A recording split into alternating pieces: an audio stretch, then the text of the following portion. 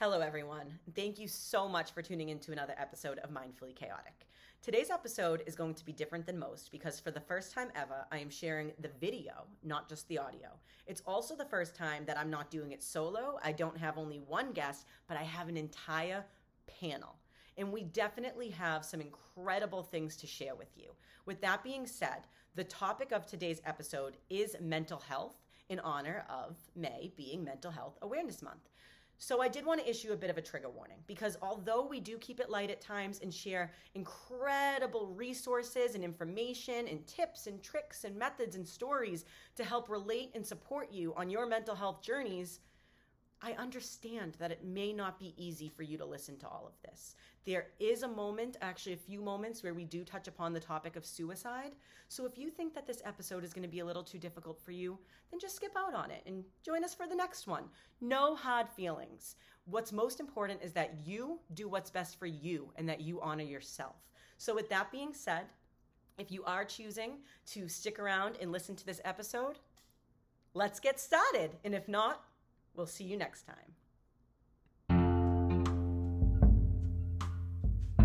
Welcome to Mindfully Chaotic. I'm Amanda Marie, New England-based intuitive healer, community builder, manifestation artist, and founder of Wicked Smart Wellness. Life is a journey unique to each and every one of us with ups and downs and curves and an infinite amount of possibilities. I know firsthand what it's like to feel defeated, but I've learned how to challenge life and create opportunities in abundance for myself as I move forward down any and every path I choose. My intention is to guide you to harness your own power to create for yourself the journey that you thought was only possible in your dreams. Growth does not need to happen alone, so between myself and occasional guests from the community, I will share with you the tools to shift your mindset, strengthen your intuition, and bring forward all of your intentions. When you live and speak your truth, what you say and do will manifest. Thank you for listening to Mindfully Chaotic.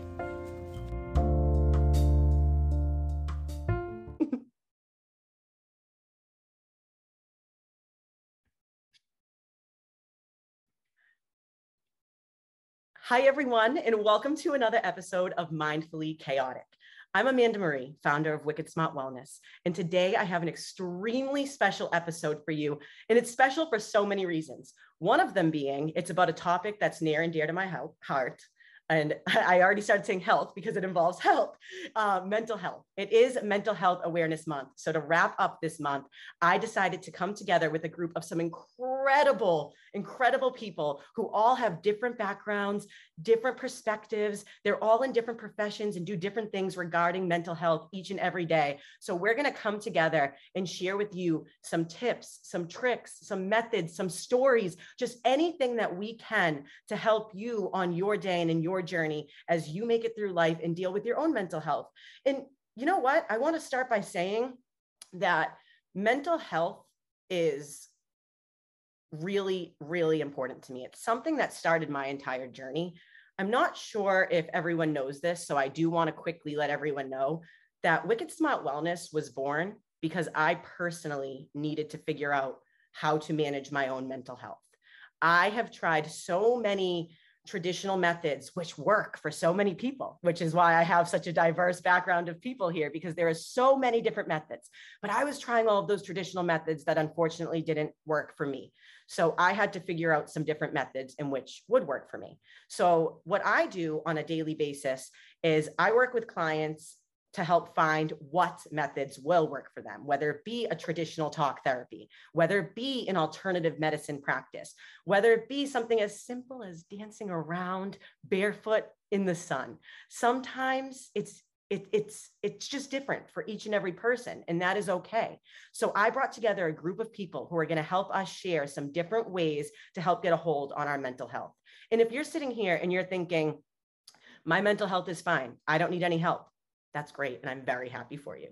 It may still be nice for you to listen to this in case someone comes around in your life that is looking for help and you're able to point them in the direction, or maybe something happens somewhere down the line in life where all of a sudden you do find yourself needing a little extra support. Most importantly, the biggest point of all of this is that I just want everyone to know that the support is out there. It's not always easy to find when you feel stuck, when you feel lost, when you're dealing with all this and you're in the height of this, it could feel impossible sometimes, but it's not impossible. We are out here. There are so many people out here for you. So with that being said, I am going to take this time to pass on the mic to my wonderful panel of friends here. Let them tell you who they are, what they do, and something that they do in their practice to help people with their mental health. Hello, I am Dr. Catherine Toomer. I am a family medicine and community health physician who's the founder of Health, Wellness, and Weight Loss Centers, or weight care centers. And the reason I founded my center was because I had a health crisis. I was an insulin-dependent diabetic. I was severely overweight. And when my daughter was born, a month after she was born, I was diagnosed with congestive heart failure related to pregnancy. And I was told at the time that I had a 50% chance of living 5 years.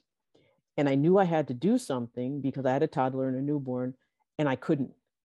I couldn't get myself motivated to do the things I knew I needed to do in order to save my life and be here for my children. And I had been trained in what's called a biopsychosocial system, which looks at the whole person, but I wasn't applying it to myself. And when I did, I realized I wasn't looking at the cause of my lack of motivation. And what it was, I had chronic depression. I had diagnosis depression, which often goes along with cardiac disease. And I had postpartum depression. And when it got to the point where I was falling asleep and hoping that I didn't wake up, I knew that I had to address the source. And so I went, instead of trying to control my diabetes, lose weight, or I couldn't do anything about my heart. I just focused squarely on my depression. And when I did that, everything turned around. And within 6 months, I had lost enough weight so that I could come off insulin. This has been 21 years ago. I'm still alive. And I've lost now a total of about 100 pounds, but that was never the focus. However, people kept coming to me asking me, how did you lose the weight? How did you lose the weight? And so I tried to help people lose weight, but I always went from a biopsychosocial approach. And so I always screened for mental illness and and to get people's mental health in order, because compliance is tied to mental health. Whether you feel you deserve to be healthy is tied to mental health. Whether you even want to be healthy is tied to mental health. And no one was screening. We were just throwing medicine at the results and not the cause. And so I created my own program. And so now what I do is I, just like, others, I find the cause of why, or what it is and what it takes for people to get healthy in all aspects of their life, their biology, their psychology, and the life around them and their family life.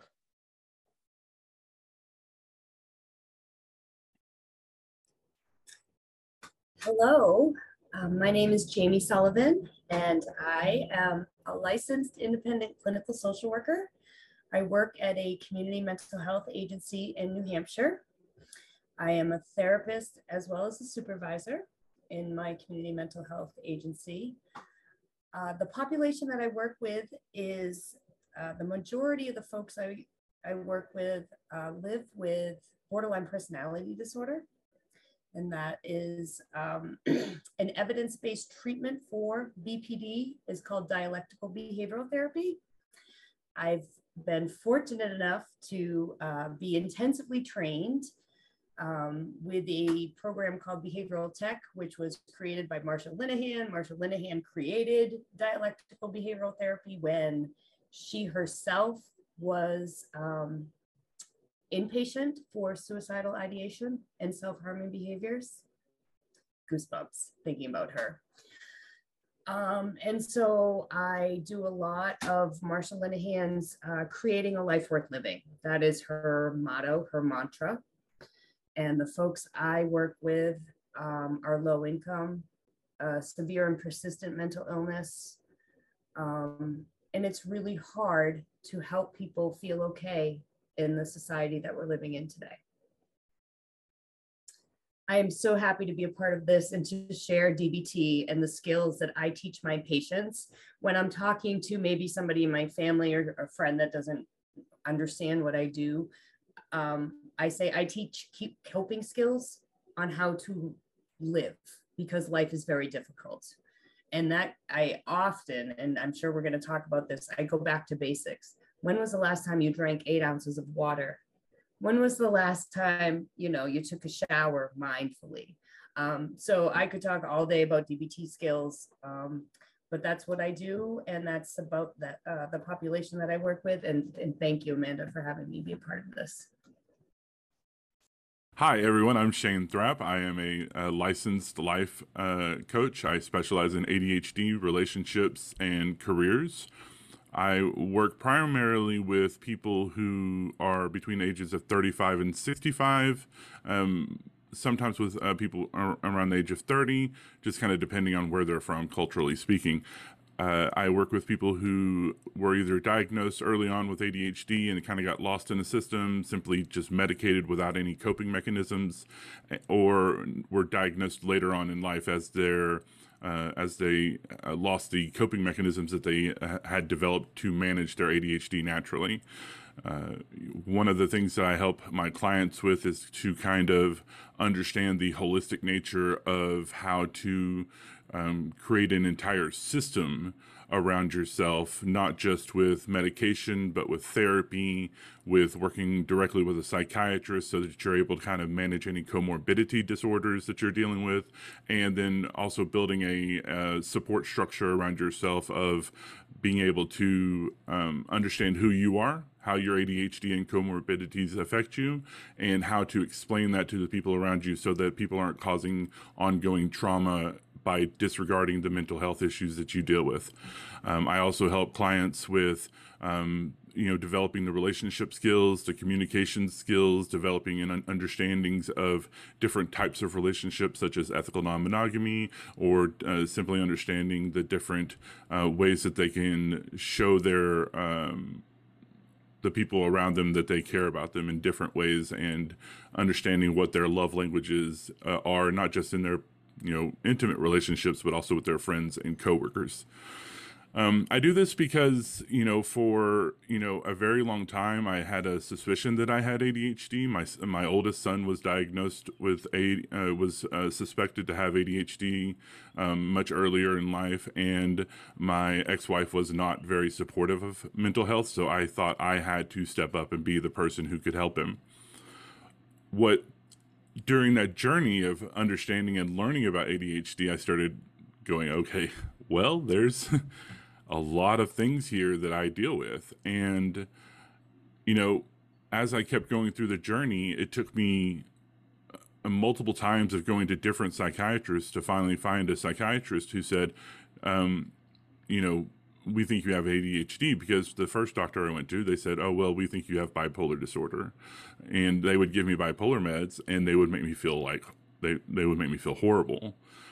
And I never got better. The second doctor I went to, because, get a second opinion, they diagnosed me with major depressive disorder, and the medicine that they gave me worked for a few things, but then it didn't really do a whole lot else.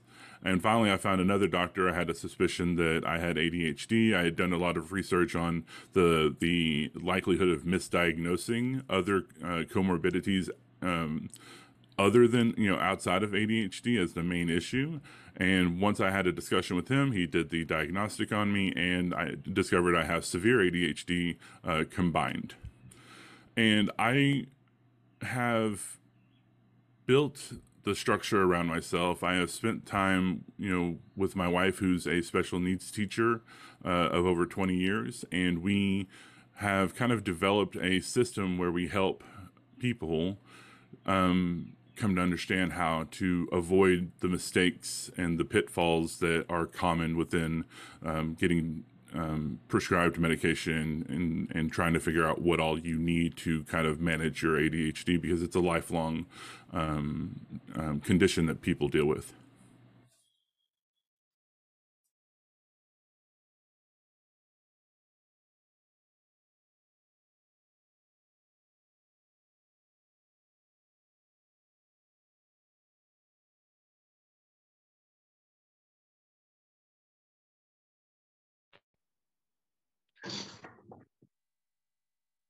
Hey, good afternoon, everyone. I'm Dr. Kendrick Bailey, and I'm the co-owner of iProgress LLC.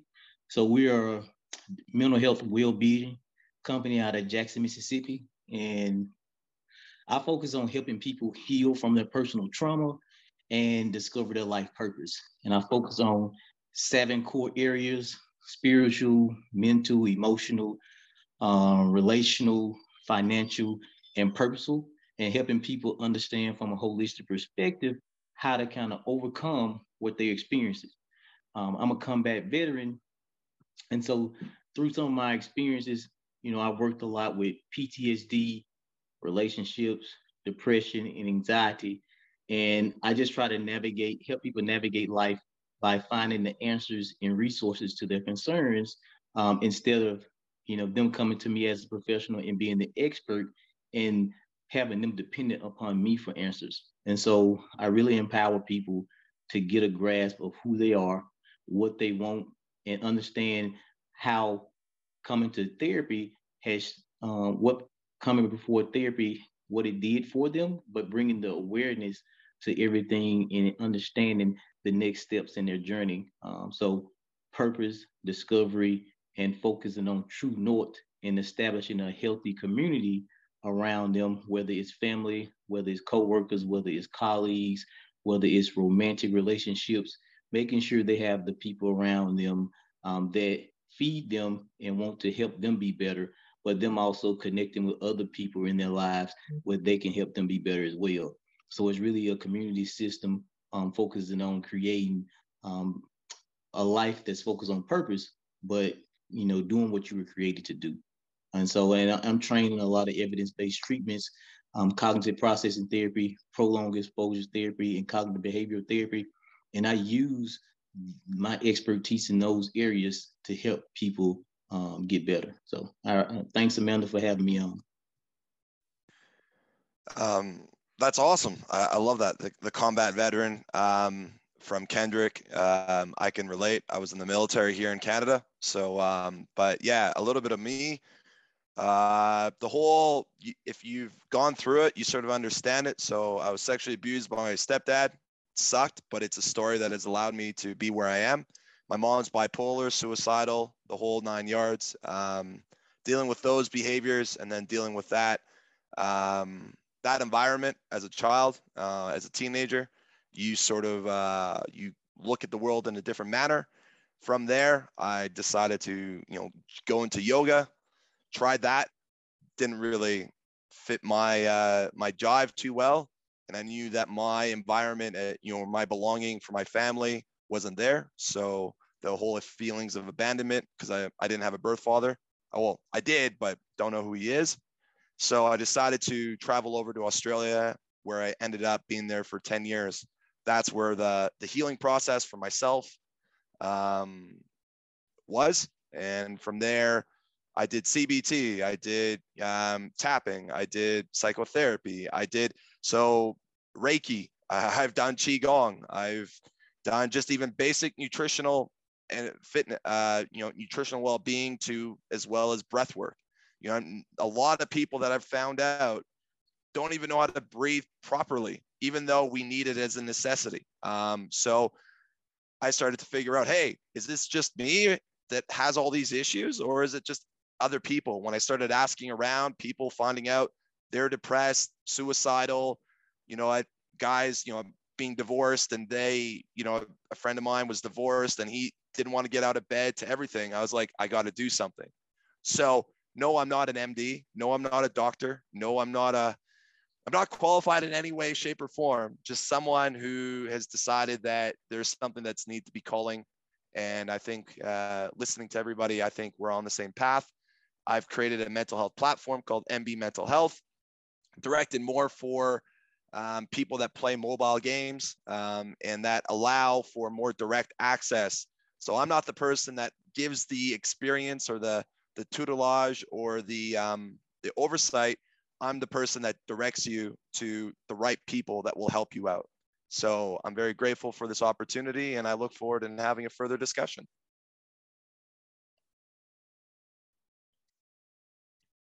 Wow. So after everything you all just said, I have gotten the chills literally each and every single time you have all spoken. So I'm just going to take a quick second to compose myself before I continue, because this is all incredible. One of the things I do want to say before I continue on is Kendrick and Chris, thank you very much for your service. Chris, don't invalidate your qualifications. Experience is enough. What you're going through is enough. And what you're doing for the community is more than enough. And we're grateful to have people like you out here doing this. Now, a reminder, part of the reason I chose this specific panel and each member who's on it is because of the differences that we all share with our background in mental health. One of the things I want to draw attention to is if anyone else has noticed, each person that just spoke has mentioned a different mental disorder that they work closely next to. There are hundreds of them. And sometimes we don't know which ones we might have. Sometimes people can get diagnosed with something that we don't even know exists yet. And I get it, because I personally am actually with you, Chris. I am a Reiki master teacher as of now. So I do have the alternative medicine under my belt, but I agree with you. I went through a phase where I convinced myself that I wasn't qualified to speak on this either, when in reality, what started this all was actually just my own mental health journey, my own personal struggles. It was intense anxiety that eventually led to depression, which it wasn't until recently got diagnosed as PTSD, which it turns out none of those other stuff would even happen without that. Like, it's just a whole cycle of different things. And it's something that I've learned how to, actually, let me rephrase that. It's something I'm still learning to get a hold on for myself. So I figured that the best that I can do is share with people what works for me. And if it works for them too, that's great. If it doesn't, hopefully we can find something else that does. So that's why we're all here. And I appreciate each and every one of you joining me. I appreciate each and every one of you sharing your stories. And I just know that this is going to be an incredible discussion, because that was an incredible introduction from each and every one of you. So thank you so much. With that being said, Chris specifically said something at the end there that I think is a perfect segue into our conversation. And it was about how you weren't really sure what was wrong. You weren't really sure who else was out there and who else might be dealing with this, but you knew that there had to be other people going through what you were going through. And that's why you do what you do. So with that being said, I want to jump into the topic of the fact that if you break your leg and you're wearing a cast, everyone is so ready to help you. Everyone is so ready to grab your bags and let you hold their arm and lead the way, because you are clearly in pain and they can visibly see it. Unfortunately, mental health, even though it's just as real as physical health, it is not as visible. It's usually only visible when you get to your breaking point and you're sad and you're having breakdowns and you don't know how to deal with it and you don't know where to go and you don't know who to ask for help and you don't know what to do. And then by that point, you feel like a mess and people don't really know how to help, because you're at a point where it's like no one just knows how to handle it because we're so far gone. And why does that happen? Because a lot of times we're afraid. We don't know what's wrong with us. We don't know who we can ask for help. We don't know where to go for help. But the thing is, the help is out there. So I want to open the floor and I want to ask each and every one of these amazing panelists here, what advice would you give to someone who says, I know something's wrong. I know that I shouldn't wake up and feel sad every day, or I know that I need to be getting more than just one simple task. By the way, that is not a dig at anyone who has ADHD. That's a dig at myself who has ADHD, because I am very proud to check 3 things off of a checklist with about 80 each day. So no shame to you if you can't get more than 3 things done a day. However, if you're waking up and you want to figure out how to get more done, or you're trying to figure out how to not want to sleep all day, or how do I go out and hang out with my friends without my chest feeling like 100-pound weight is sitting on it? How do I do this? How? What do I do? Where do I go? I'm going to open the floor to whoever wants to give us that answer. I'll start. And then I think for myself, being someone who is figuring out, what and how is, I think it's being like, as a man, I'll say this, as a man, you want to be like the protector, looking after looking after your family dynamic, whatever that may be, or your friends. I think being vulnerable and maybe writing that down and finding out what makes you vulnerable. Being vulnerable, I think now in today's society should be admired, should be commended. At the same time, we are still in an era where I think being vulnerable, people use it against you. And that's why I think I've seen a lot of guys going, I ain't saying shit. Like, I ain't saying anything about anything because it's going to be used against me. It's going to make me look weaker. Do I think it's people being weaker? No.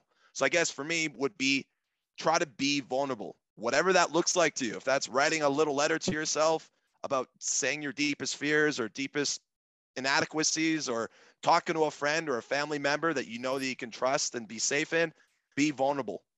100%. Thank you so much, Chris. I appreciate that. I think that's fantastic advice. And I couldn't agree with that more. I do think that I'm glad you raised that point, because I know that this is a problem for everyone. I know that everyone deals with mental health, but I do agree that sometimes we live in a world, like not sometimes, we do live in a world where certain people are told that they have to be strong, they have to be tough. And then it's hard to come out and get that help when you need it. So I encourage people to recognize that the strongest thing you can do is get that help for yourself. Because if you are not, now it's funny because if you go listen to any of my other episodes, I kind of say this all the time. It's my favorite reference. It's used everywhere, but you're going down on a plane, you got to put your oxygen mask on first. You can't help anyone if you're not helping yourself. You cannot. You need to be able to breathe. You need to be able to breathe in order to help others. So with that being said, I appreciate what you just shared with us. I think that you opening up and being vulnerable is incredible, and I am grateful, and I hope that it helps encourage others to do the same as well. Shane, you've had your hand raised for a while, so I'd love to hear what you have. And then right after that, we can pop right over to Catherine and let her take it from there.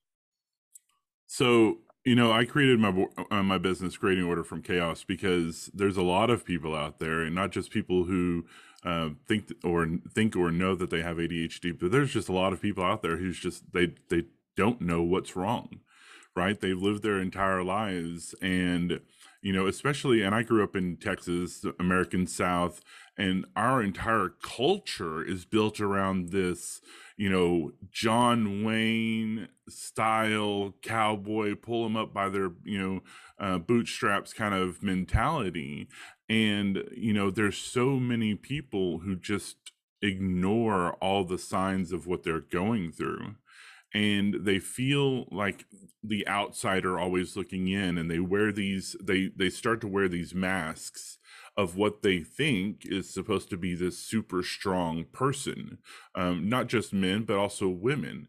And, they put on these masks, and there's just enough difference that it hits that uncanny valley point around with the people who are around them, and they come off inauthentic, and they don't come off as a real person. And so the people around them still understand that this person's different. And in our society, we don't do different. If you don't toe the status quo, if you don't present a certain front, if you don't act a certain way, then the people who have built their persona around this toxic masculinity or toxic femininity of putting the people around you down and making yourself something more than you are, they just don't know how much damage that they're doing to the people who are struggling already. And our parents don't know enough about this, and our teachers aren't aware enough about this. And when it comes to ADHD, a lot of medical professionals don't understand it enough. And, because it's not really taught, as strenuously as it should be, even through, medical school, and that's where we're kind of failing a lot of people who are neurodivergent, because we just don't, scientifically, medically speaking, we understand this very well, but in the mainstream society, we don't understand it at all. And because of that difference and because of that pain that people feel of who they are and how they feel like they've been told that they have failed all their lives. They've never lived up to their potential. They've never lived up to their parents' expectations, the teachers' expectations, society's expectations. They don't know that they should just be themselves. And one of the things I really work really hard on is teaching people that it's okay to live a life that others may not understand. Thank you so much for that, Shane. That was great. And as I said, we are going to move on to Catherine right now. But before we do, I just want to touch upon one quick thing that Shane just said, because as you just mentioned, the idea of toxic masculinity and the idea of toxic femininity as well. So I just want to remind people too, that it could be anything. We've all been put into these roles where we're convinced that we're supposed to be a certain person and live a certain way. So I just wanted to give a quick little example in my own personal life, because I am a mother. And after I had my son, I was diagnosed with some PPD, which is interesting because it's almost like I'm over here like, well, what's the damn difference? I already have depression. I already have anxiety. Like, what do you mean I have PPD too? How could that even be any different? And I was like, no, there's no way, because I have to be a good mom. I have to be strong for my son. I have to do everything I have to do for him. This is fine. I'm going to get over this. This is going to be okay. And I pushed it down until it blew up on my face. And I was basically hurting people I loved around me because I was coping in unhealthy ways, because I did not realize how far gone I was letting this go. Now, I was taking care of my son. He was doing fine. I made sure he was getting fed. I made sure he was getting love. I made sure he was happy, but I wasn't taking care of me. And I was taking it out on other people around me, because in my head, I convinced myself I'm a mom, so I have to take care of my son. And that's my only job here. And that's what I have to do. And parenthood is not the only role that this happens in. This happens if you're a doctor. It could happen if you're a therapist. I'm sure you've all heard the term wounded healer. We go out there and we feel like we have to do for others, and we put ourselves on the back burner. But instead of trying to fit into that role of who we believe that we're supposed to be, it's important to take the time to learn who it is that we truly are, who we want to be, and what's best for us, so that we can actually help ourselves. Again, because if we're not helping ourselves, how can we help anyone else? Thank you for letting me add that little rant in there, Catherine. Please take it away. Well, if I understand, your original question was, what should people do? And as a physician, it's very difficult, because often our licenses are tied to whether we can perform our job, and mental illness or our mental health is called into question. If so, often what we'll do is we hide it. We won't seek help. I was myself included, because we're worried that somehow it's going to end up on a questionnaire. Have you ever been treated for? And if you say yes, suddenly your license is jeopardized.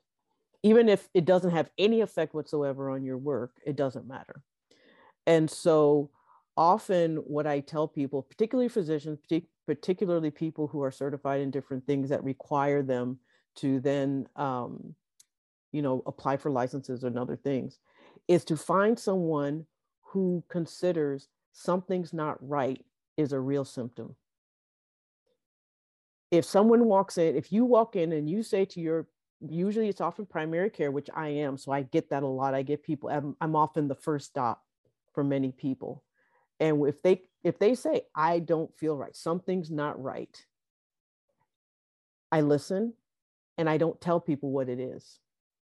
There are screening mechanisms out there for depression, for ADHD, for anxiety, for childhood trauma.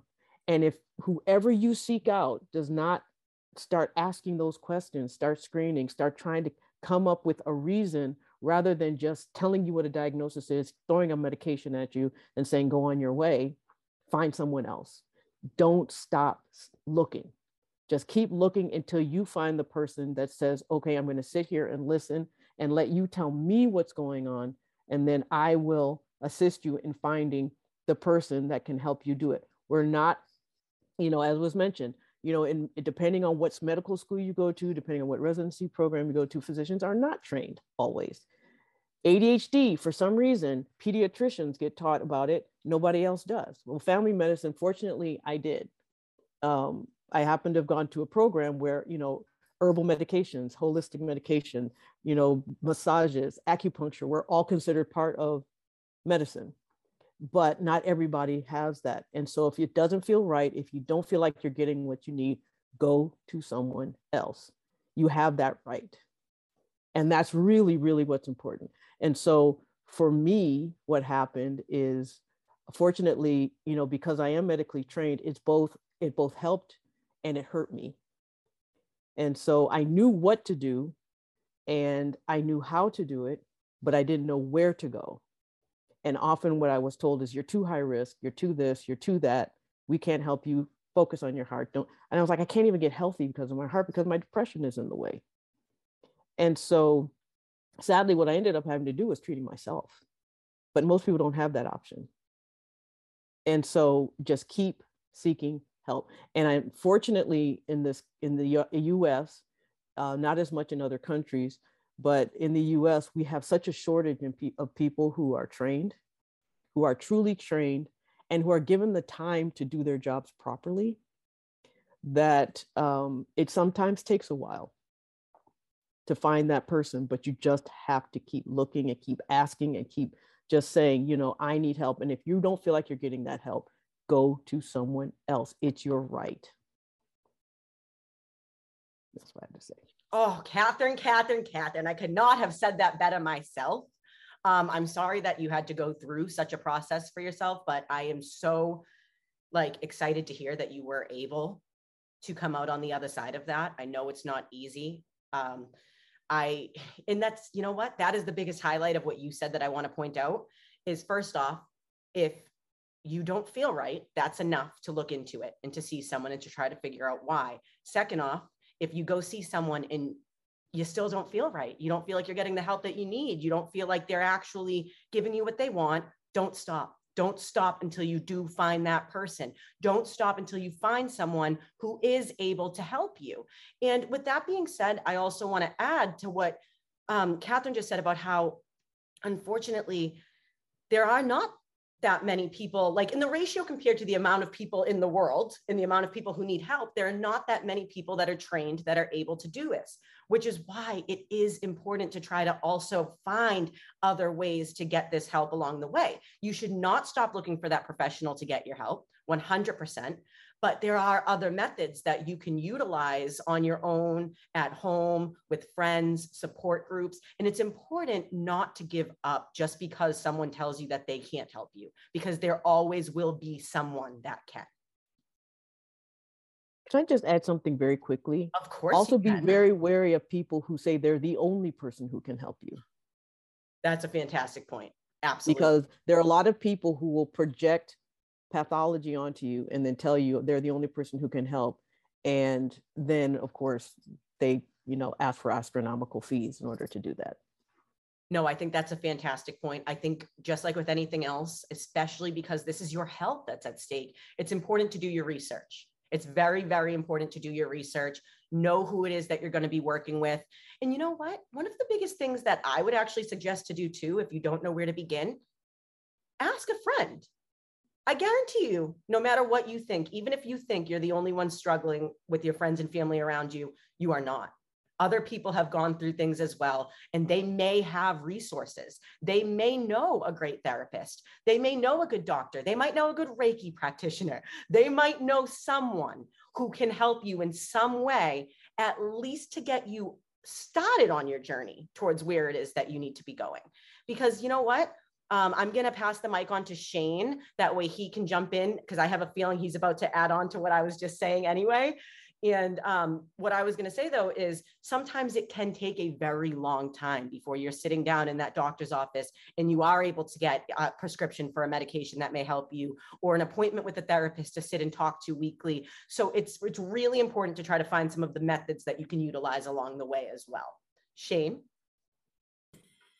I wanted to chime in here. Catherine mentioned it, but I also wanted to mention to talk about that, because one of the biggest, and I had to get my fidget thing, so I was losing my mind over here. So you know, whenever you're trying to figure out what's wrong with you, think about if you have a stomach ache and it's pretty severe, and you know, you kind of you Google the thing and stuff like that, and you see stuff like, well, if it's on the right side, it might be appendicitis, or it could be a kidney stone, or you could have cancer. You know, WebMD, and you know, you don't just ignore it, right? If it keeps getting worse and worse, you don't ignore it. You talk to a doctor, and you know, you start with your general practitioner. You say, "Hey, I'm going through this issue. Like, this is what I'm dealing with," and the doctor kind of gives you the guidance and say, you know, if it's severe enough and they can't get into the doctor's office, go to urgent care, go to the emergency room, get checked out. And like, we don't ignore that. You know, nobody ignores that. They go, okay, that, you know, this is kind of severe. But then, you know, if you go to a doctor and they sit here and they say, oh, well, here's some Tylenol, you'll be fine, go home. You could die of appendicitis or sit there suffering in agony from a kidney stone. You know, so, you know, like Catherine said, if you feel like you have depression, you know, find a psychiatrist who understands, you know, mental health and depression specifically, do the Google on that, and then see, you know, and ask friends about, you know, specific psychiatrists that they saw that understood depression for them, and get the diagnosis and see if they can help you with it. The thing, you know, with I'll use ADHD as an example. You know, there's so many comorbidities that go along with it, and that's why it's so often misdiagnosed. Because when you have ADHD, you almost 50% of people also have depression or anxiety or PTSD. And it's super important to find somebody who understands ADHD and how to learn about it, and understand how to give you the overall thing. Because again, if all they do is throw Ritalin or Adderall at you, then they're being irresponsible for their profession. It's because we know now, there's the understanding out there now of that there's so much more importance on therapy and the structure around yourself, and those things, no matter where you're at, you can go ahead and get put in place and have that that done while you're waiting. So like, we'll use the NHS and the UK as example. You know, those waiting lines for psychiatry to get tested can be years in the making. I run an ADHD men's support group on Facebook, and you know, there's 9,400 men on there, and a bunch of them are from the UK, and they talk about 2 and 3 years to be on a waiting list. But there's other things that you can do in the meantime that will help you. These holistic methodologies, you know, the different practices of going to a therapist, or working with a life coach, or working with a therapy group, a support group. You can go ahead and get these things in place and start learning about the thing that you're dealing with, learning about depression, learning about bipolar disorder and how it affects you. And then once you know that, once you're gaining that self-awareness of you and your disability or disorder or illness, then you can start taking into consideration these other methodologies and talking to the people about them. I use a tool called IDR Labs, and you know, it's got a bunch of very short diagnostic questionnaires that are based on solid science, and that'll give you a really good breakdown of what you may have. And you can take that information to your doctor and say, hey, I need to speak to a doctor about this thing. I feel like I have this. This explains a lot about my life. You know, and, you know, it's not a diagnosis. They never claim that it's a diagnosis, but it gives you a direction to go. That's fantastic. Thank you so much for sharing that, Shane, because it's very true. You made a lot of great points. You know, quick little tidbit about how when I originally got diagnosed, I want everyone to know that I went in and out of the hospital for almost a year and a half being tested for GI issues, when in the end, we found out it was my anxiety. Like, I'm not kidding. I had almost every test done to test my physical body. And it took almost a year and a half before someone finally said, oh, wait, it could be in here. Like, this could be what's causing this.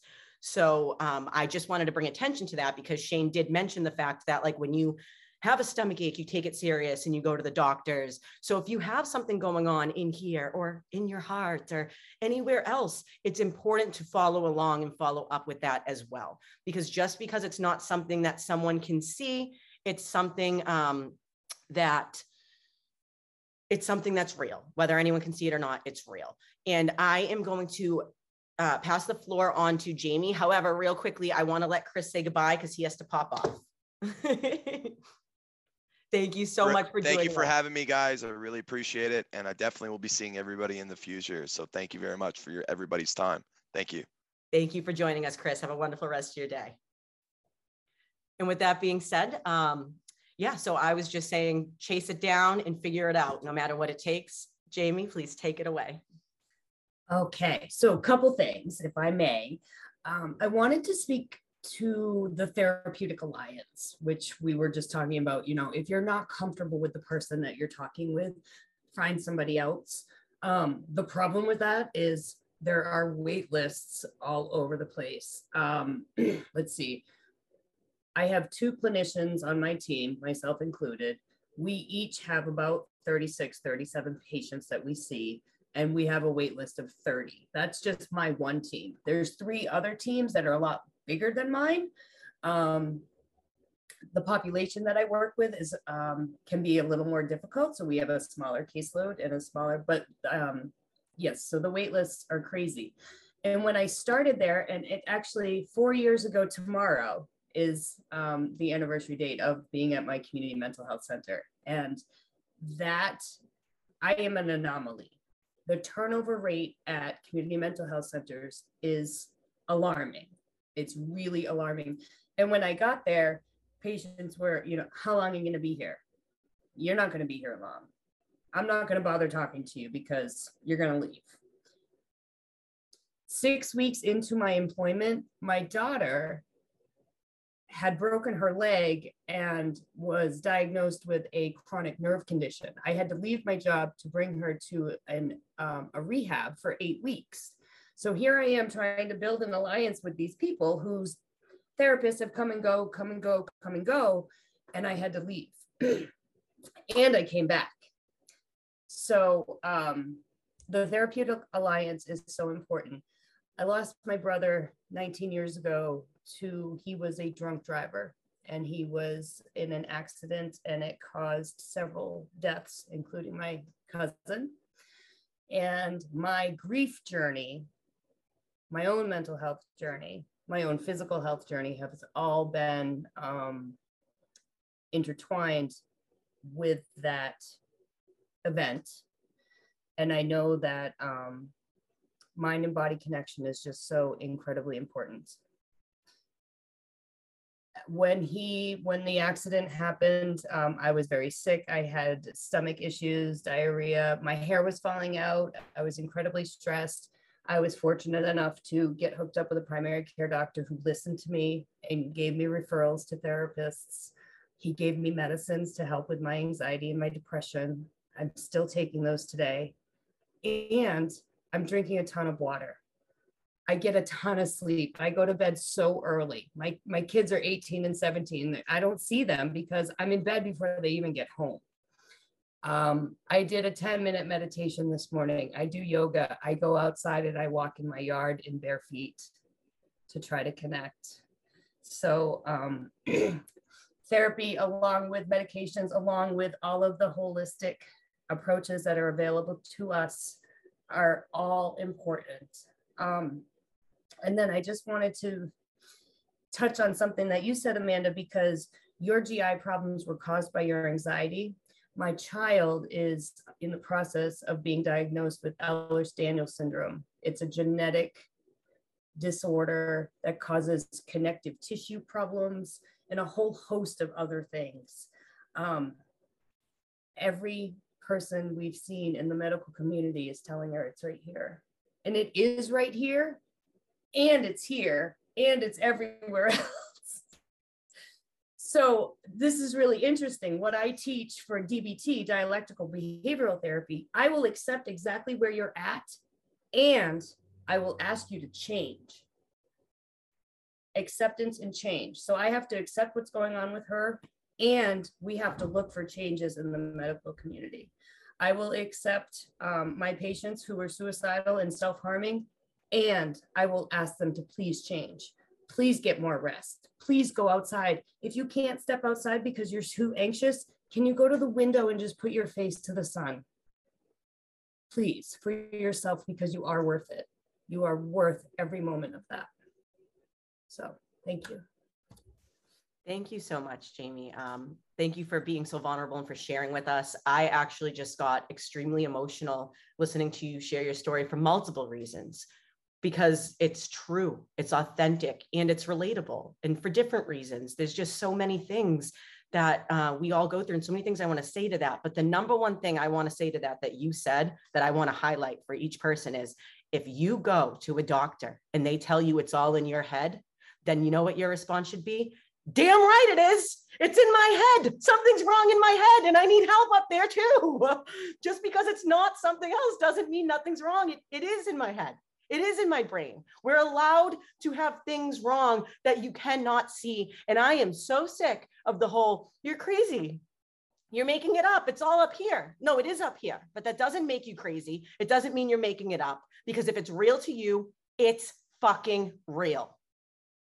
And with that being said, Kendrick had his hand up for a really long time, and so didn't Catherine. So I'm going to just like back myself up for a moment and let them both go from here. Okay. So one of the first things I do in working with, everyone I work with is I tell people to give themselves permission to think and feel what you think and feel. Because everybody's an expert on themselves. And as a helping professional, I never tell people that I'm the expert on them. And so I do a lot of work with relational intelligence and emotional intelligence. So that's how well you know yourself, but that's how you connect with other people. But that's understanding you and understanding that you are of importance, but finding out about you, where when you go into the room with people like medical providers or other professionals that are experts, it's their job to listen to you because we work for you. So from a diagnostic model, the things that people describe to me helps me understand who they are. But understanding that I don't treat diagnosis, I treat the whole person. And so when treating people with PTSD or treating people with depression or anxiety, I help them understand how they became who they are. But the important piece is teaching people that they have the power to live and they have the power to move forward because they've done it their whole life. Is how do we get past this traumatic experience? How do we understand what it meant and how it changed our lives, whether it's positive or negative or for the worse, but then make a shift in a conscious effort to make the changes necessary for them to win in life. Because everybody can win in life, but it's the choice. And then the choice is every day just putting one foot in front of the other, and understanding that our emotions are alarms. So everybody was echoing the same thing about anxiety. And I talk to people about that every emotion we experience is an alarm. If I slam my hand in the door, the alarm that I'm feeling, it's pain. And so we know that because we can physically feel it. And so if I'm feeling butterflies in my stomach, if I have racing thoughts throughout my mind, it's someone to help me understand it, but I got to acknowledge that, something's not right about it and then go get some help for it. I'll tell this quick story. I remember when I was in deployed to Iraq and we had lost someone, close to us. And I was in a room full of men and everybody, was crying. And I was so disconnected from my emotions that I was looking around the room to see if it was okay to be who I was. So to experience the here and now of, man, I'm overwhelmed, I'm sad, I'm confused, and I got all these emotions. But at that time, I wasn't emotionally aware or relationally aware that it was okay to be in the here and now. And so the people that come to see me, I kind of help them understand that that's normal. And then what do we do from it? So emotional intelligence, relational intelligence is a big part of, I think what we do as professionals, whether it's, medical, whether it's, emotional or mental or whatever we do, The more we learn about ourselves and the more we empower ourselves, the more we can move forward.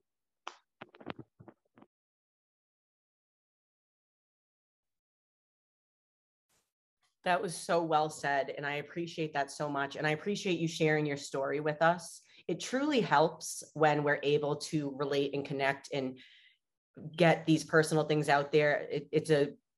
Honestly, it just means so much to me and I appreciate it. So thank you.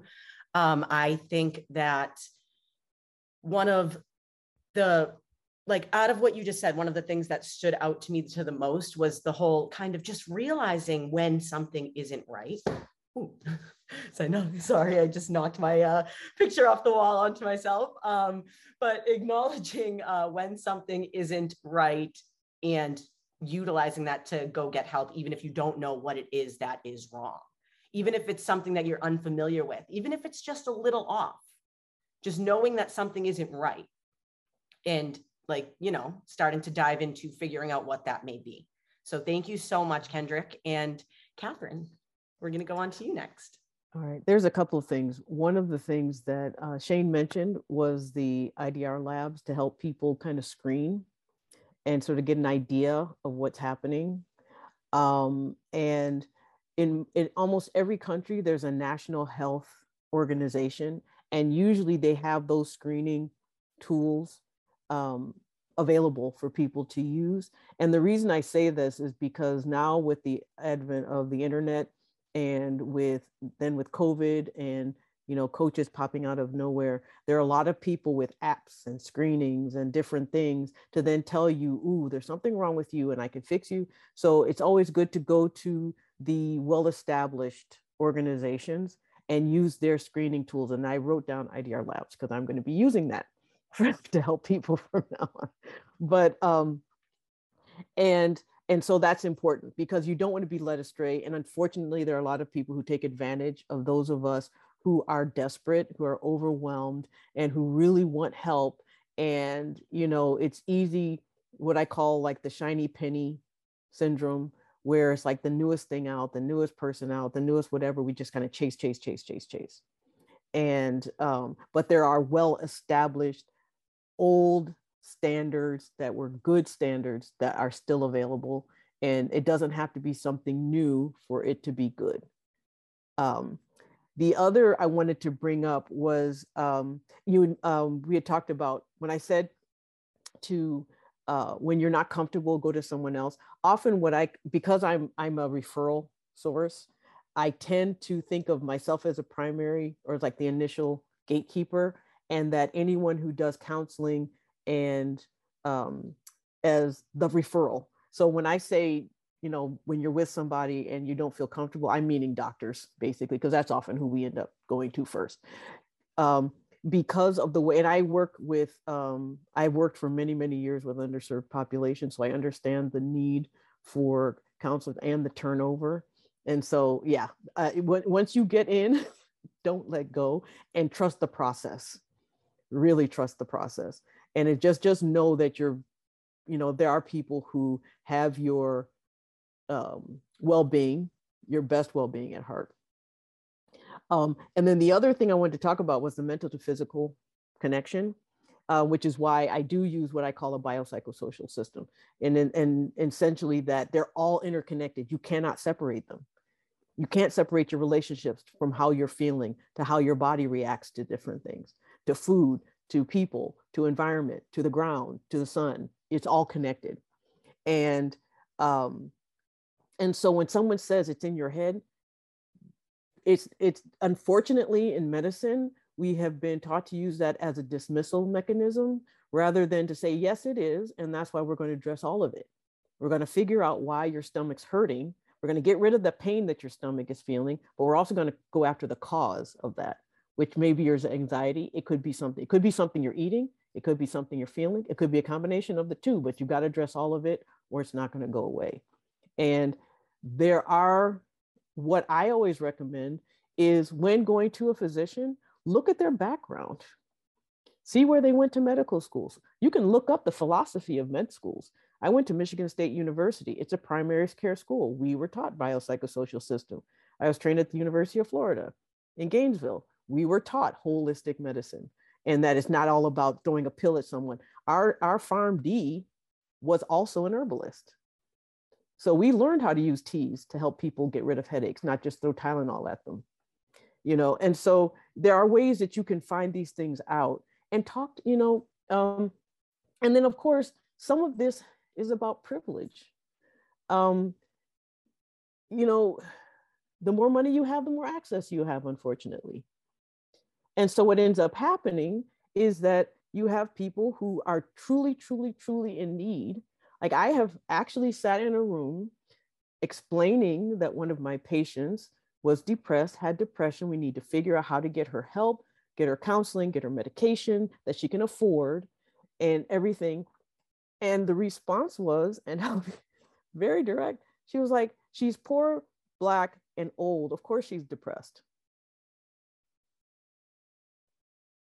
Yeah, but that doesn't mean she should have to suffer.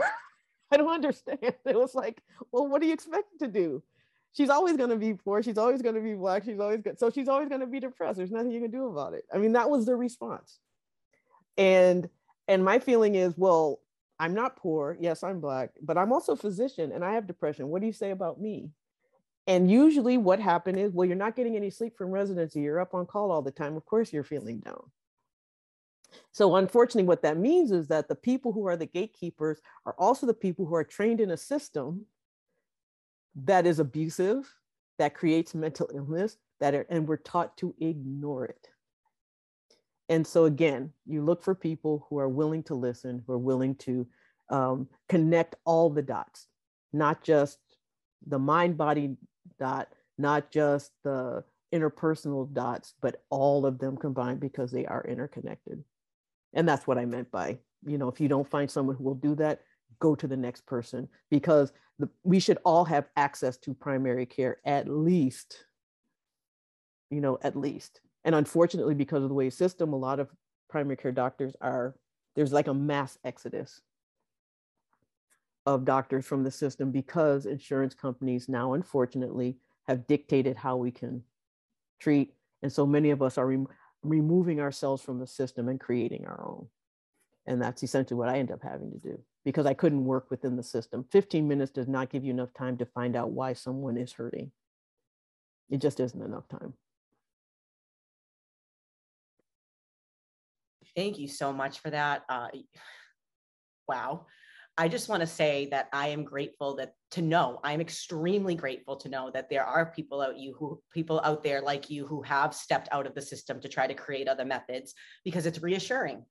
Because like you just said, the story you just shared put a full-on pit in my stomach when you think about the fact that the people that we reach out to help for help sometimes can turn around and say, well, of course they're going to be depressed. They're this, they're that, they're that. Oh, that's horrible, unacceptable. No one deserves to feel that way, no matter what. However, Catherine just proved to us that there are other people out there that are working very hard to make sure that that is not the response that you get. So that is why it is important to not stop searching until you find who is willing to help you, who is able to help you, because they are out there. They are. And if you are being invalidated and you are being told that how you're feeling isn't real, or that it's expected and that it is what it is, just learn how to deal with it, that's not an acceptable response. And it's important to keep going until you find someone who gives you the response that is going to help you. And just thank you so much for that. And Shane? Yeah, like for the people who aren't able to watch the video, all of us like shook our heads and covered our faces whenever she talked about being Black and depressed and sad. I was like, holy cow. You know, but I've actually, you know, I've had clients come to me who sit here and they talk about, you know, my doctor just told me that, that I'm just going through a phase, that as an adult, you can't have ADHD, and, that boggles my mind. And man, it's really frustrating too. Now, I wanted to kind of touch on a couple of things. Kendrick talked about, our clients know themselves, right? You know, and this isn't a disagreement with him, because, you know, they do know that there's something wrong, right? They understand that there's something wrong. But what a lot of people don't realize is there's things called rejection sensitivity dysphoria. And a lot of people with mental health issues, borderline personality disorder, depression, and ADHD, especially, along with some autism traits, there's a point where you get to, because we have issues with our emotional dysregulation, that we can't, we feel things more, especially with ADHD people. You feel things more with you know, when you're sad, you're super sad. When you're hype, you know, when you're hyper and you're really wanting to do something, you're really hyper and you're really into something. When you're angry, you get very angry. And because we deal with a lifetime of people criticizing us and being hyper, you know, negative around us about ourselves, there's points in our lives that when somebody can sit here and say something to us, it will trigger a response in our brain. And because of how our emotions normally go to, you know, the amygdala, and the amygdala sends the signal to the oh, good Lord, I forgot the word. Catherine, you know, brain, you know, the central cortex, that it says, you know, hey, you should calm down. It's not that big of a deal. But the problem is with people with ADHD, we don't have that. That's actually smaller and may not even exist in many of us. So our brain immediately reacts to what just happened, to the criticism that we just heard, and we blow up. Or in the case of a lot of women, not all women, but a lot of women, they completely shut down and they retreat back into themselves, and they hide. But with men with heightened aggression, with people who are masculine, they have heightened aggression. They explode, and this is a very difficult thing for them to be able to deal with, because anytime you try to tell them that they're, this is what they're going through, they may hear you being critical, even though you're not trying to be critical. You're just trying to inform them of a situation that they're dealing with. And so you have to teach them what that means. And that's why learning about the disability and illness that you're going through, that's why you have to teach them what these things are. The same thing like imposter syndrome, where you constantly have been told that you weren't good enough and that you weren't living up to the expectations and things of that nature. You start to feel like any success that you have is by pure luck. It's a fluke. It's not meant, you didn't actually achieve it. You were just given it or anything like that. It doesn't matter, when people sit here and congratulate you. We look at like people like Robin Williams, who was winning all of these awards and had brought laughter to millions and millions of lives. And he suffered horribly from imposter syndrome and depression and suicidal ideation and ADHD. And then there was just that moment where it wasn't enough. And he just took it, he took his life. And the thing that I have to show them is that sometimes our brains lie to us, and they tell us that we don't deserve help. They tell us that we don't deserve support. They tell us that we don't want to be a burden to the people around us, that we're not successful, that we're not good people. Sometimes we feel like horrible people simply because we're suffering, and we don't want to put our families through the suffering that we are dealing with. And that causes us not to get the support and help that we need. That causes us not to know to reach out to people. And so as a coach, and as people who are therapists, our roles are to kind of get people to recognize that and get them to kind of see these become more self-aware and understand that they need an objective viewpoint outside of themselves to identify what is imposter syndrome, what is rejection sensitivity, how is that affecting you. And then you have to show them that they can trust you to be honest and objective and truthful, and that they can know that you're a safe person. And you can do that with people in your lives that you can kind of vet and find, and until you find the resources to to be able to get, the medical help that you need, the therapy help that you need, the coaching help that you need. Finally, and I promise I'll try to keep this short as well, Catherine talked about social and cultural situations.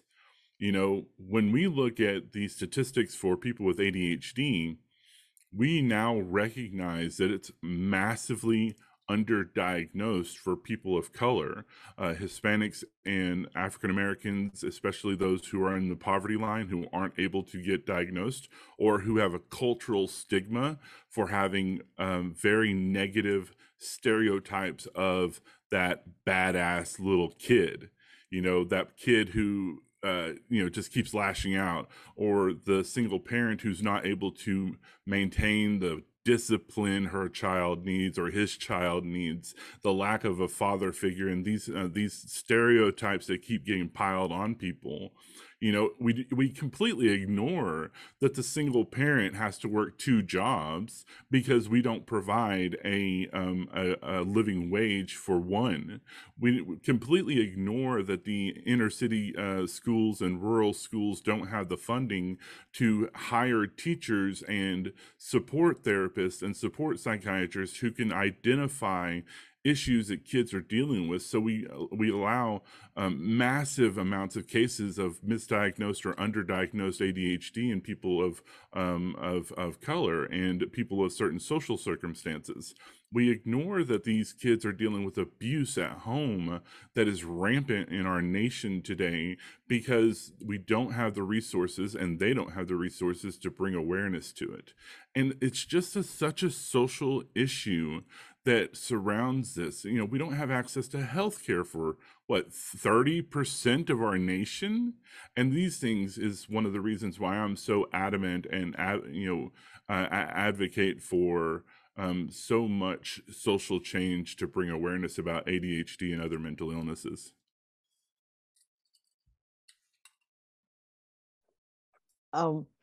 One of the things I wanted to touch on is, and you kind of talked about it, Shane, and then Kendrick definitely brought it up, was emotional intelligence and self-awareness. And those are muscles that can be, they're skills that can be taught, as Kendrick mentioned, but they're also muscles that can be strengthened and with exercises and giving people permission to do those things without it being, that's not what we do. In our community, we don't take medication, we don't do certain things. And I live in South Carolina. I hear a lot of things about, I get a lot of Bible quotes thrown at me when I try to talk about treating for depression and anxiety. And often what I tell people is use the tools at your disposal. If they've been given to you and they're in your path and you've been offered them, then that is part of the way of you being taken care of by whoever it is that you believe in. It's not going to be a lightning bolt. It's going to be a person in your path that's going to help you. But the other is when we're talking about also social issues as well. But one of the things that Shane mentioned was this what I call resistance. And we're in a situation where the very thing we need to help us believe that what's going to happen will work is the very thing that tells us it's not going to work. And so breaking through that cycle, does take a little bit of work, but it takes trust. And if you don't trust yourself, which many of us don't in those situations, trust the person in front of you just for a moment, just by some leap of faith. Take a leap of faith and try to break that, whatever that thing is. Because the first thing we're going to say, oh, that's not going to work. I tried that before. That's not going to be. We have to trust the process. And I know that's difficult, but if you just have to start with one step, that can be that step. Just trust the process. That first initial, I'm going to try this one more time, because it may be different. It may sound the same, but it may actually be different from all the other times.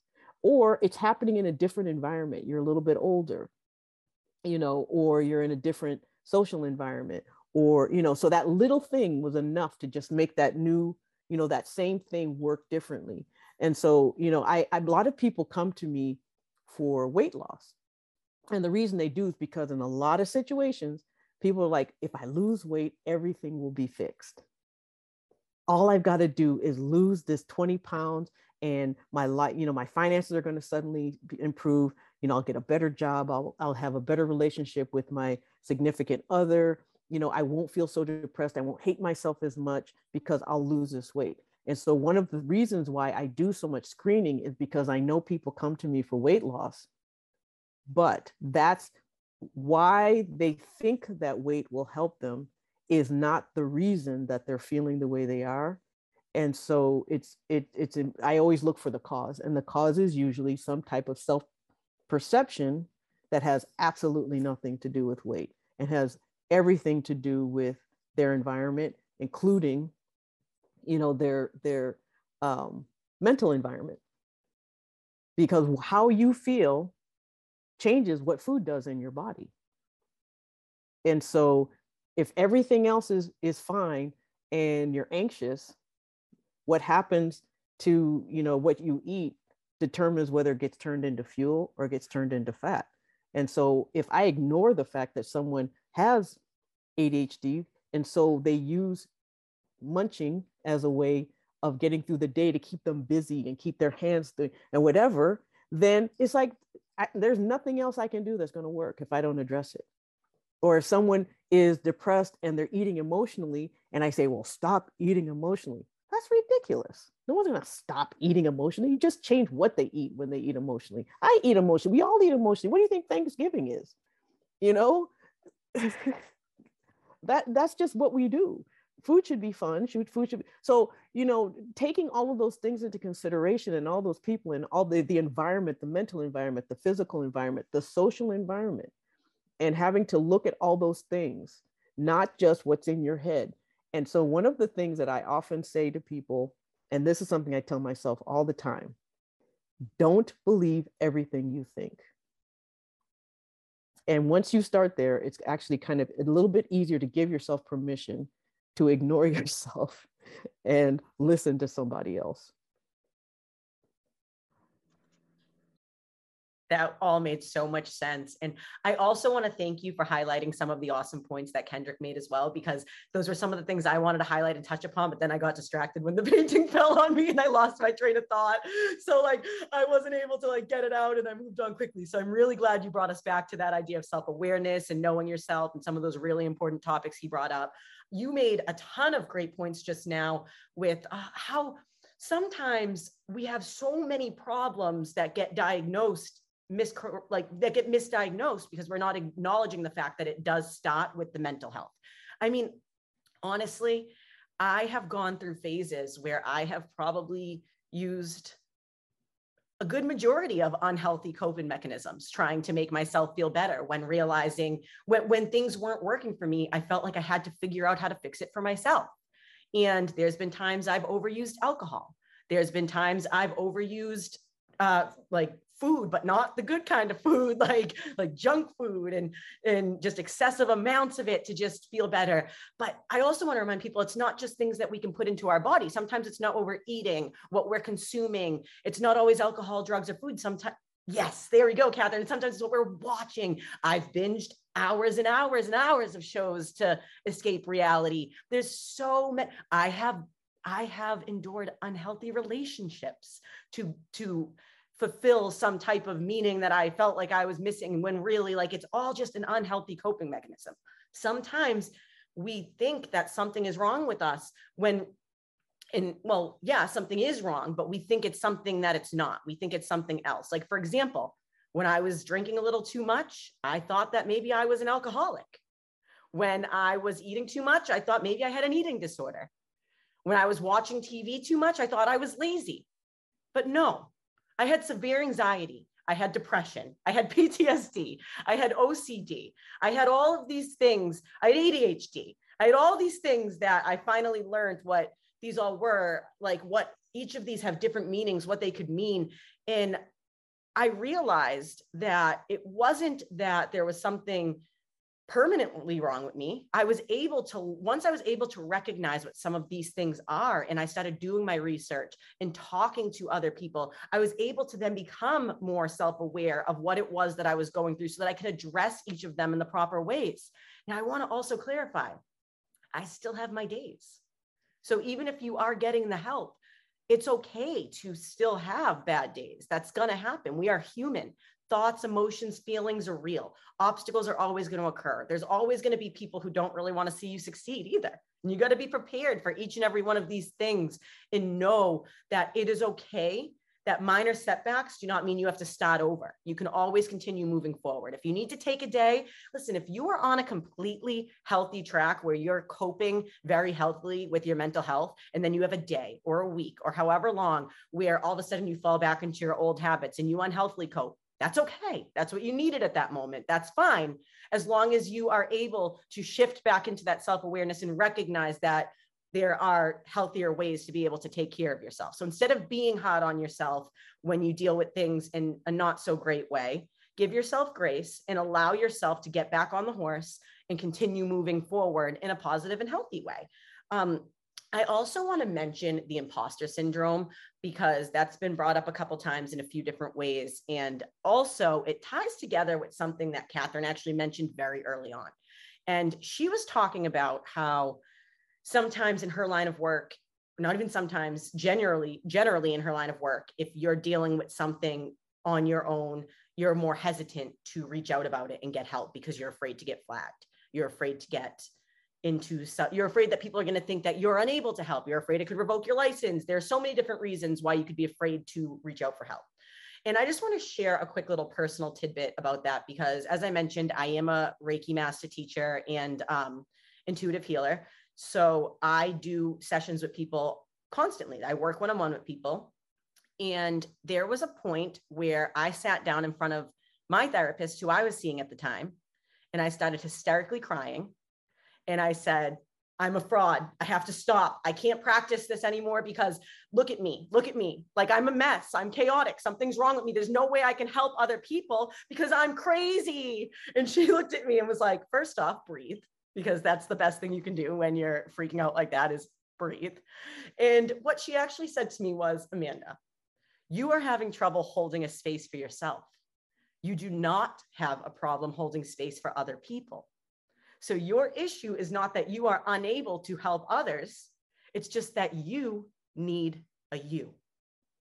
So even if you are someone who believes that you have to have it all together, whether it be because you're a parent or a teacher or a practitioner, a doctor, a friend, whatever it is, even if you believe you have to have it all together, you're wrong because you are human. So it is okay that you are also going through things. It is okay that from time to time, things are going to happen that are not going to allow you to feel your best self. And you do not have to keep that to yourself. You do not have to be afraid that people are going to think that you are not who they thought they were, who you think, or let me rephrase that. You don't have to be afraid that people think that you're not capable of doing what you do because you are.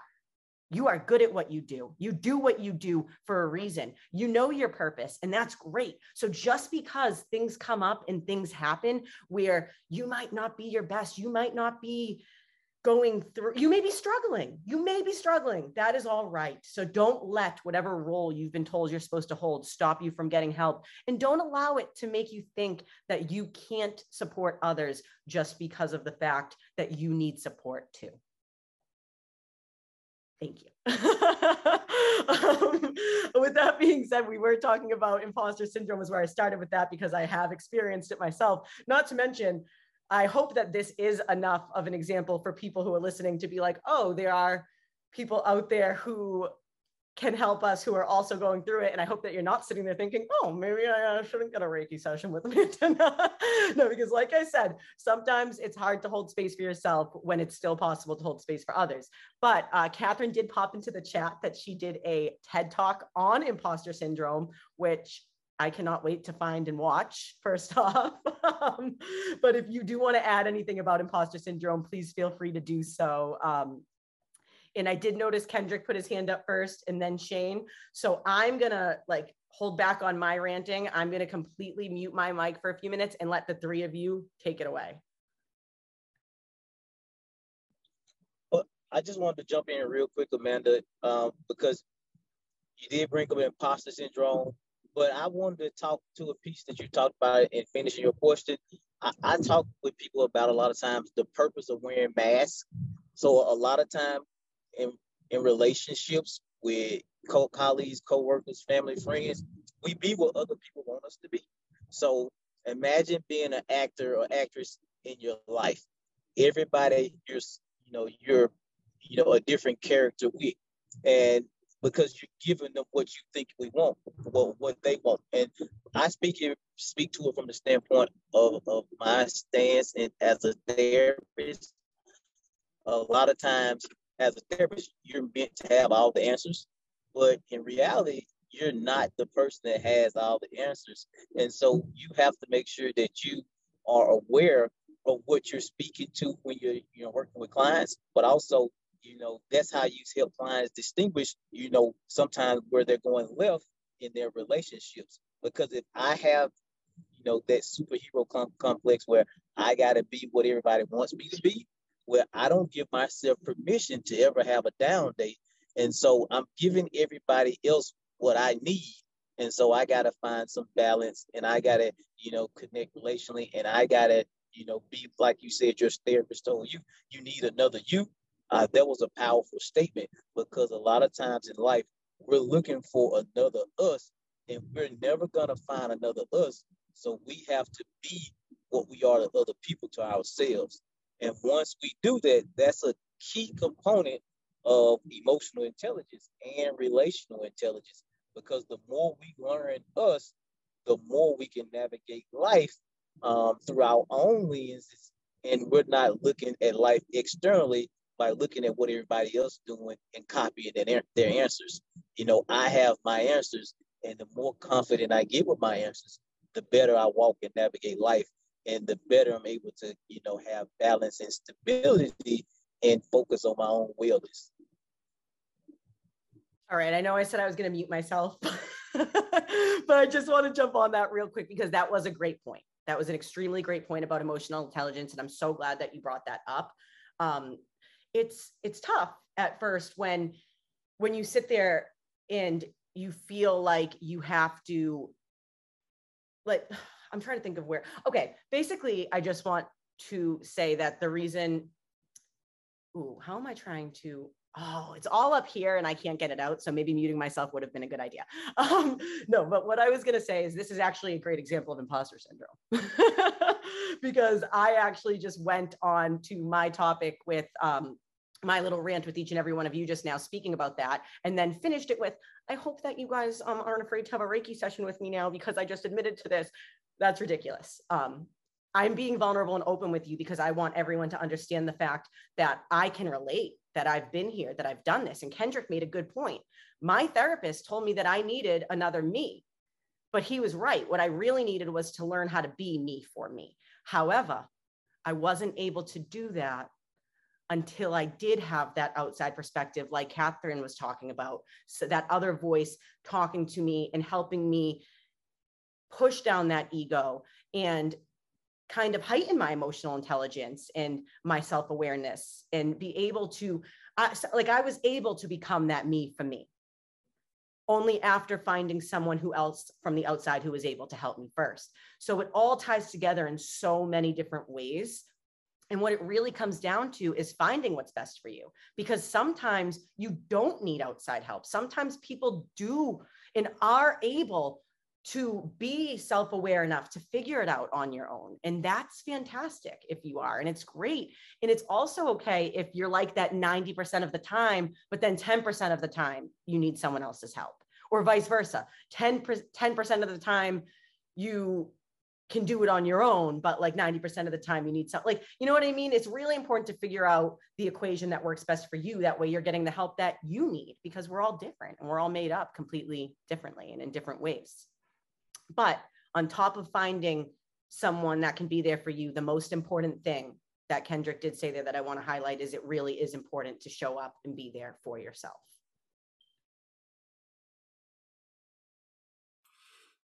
Yeah.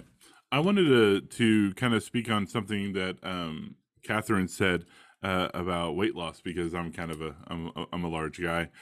I I was you know, I'm a part of multiple life coach groups, and you know, I was approached by you know, a fitness coach who wanted to talk to me about being overweight. And the way that he approached me was, um, well, honestly, he approached me like I was completely ignorant of what I was going through. And that's such a detrimental thing to do to people. And like his approach was, hey, I noticed that you're kind of overweight. You know, I do this program and I teach people how to food diary and watch what they're eating and make sure that they're not putting the bad foods in their bodies, and making sure that they're not doing this and this and this. And what people don't realize about ADHD and other mental disorders is because, again, you cope, like Catherine said, you cope with how you eat. And the point of it is to eat healthy when you're trying to cope. But you know, with the ADHD brain, you don't do long-term reward systems. It doesn't work that way. You have to see results very quickly, or have a reward happen very quickly, and you need constant emotional encouragement to keep moving forward through the thing. And when he approached me about that, I got really angry. I said, "What? So, do you mean that I need to make sure that I'm eating less than 2,300 calories a day because I'm 6'1" and I weigh 385 pounds?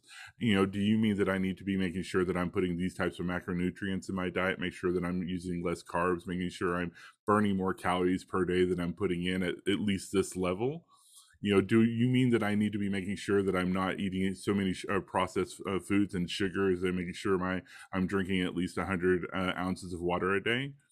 And he was like, well, uh, yeah, I mean, yeah, that's, I was like, how do you know that I didn't already know that?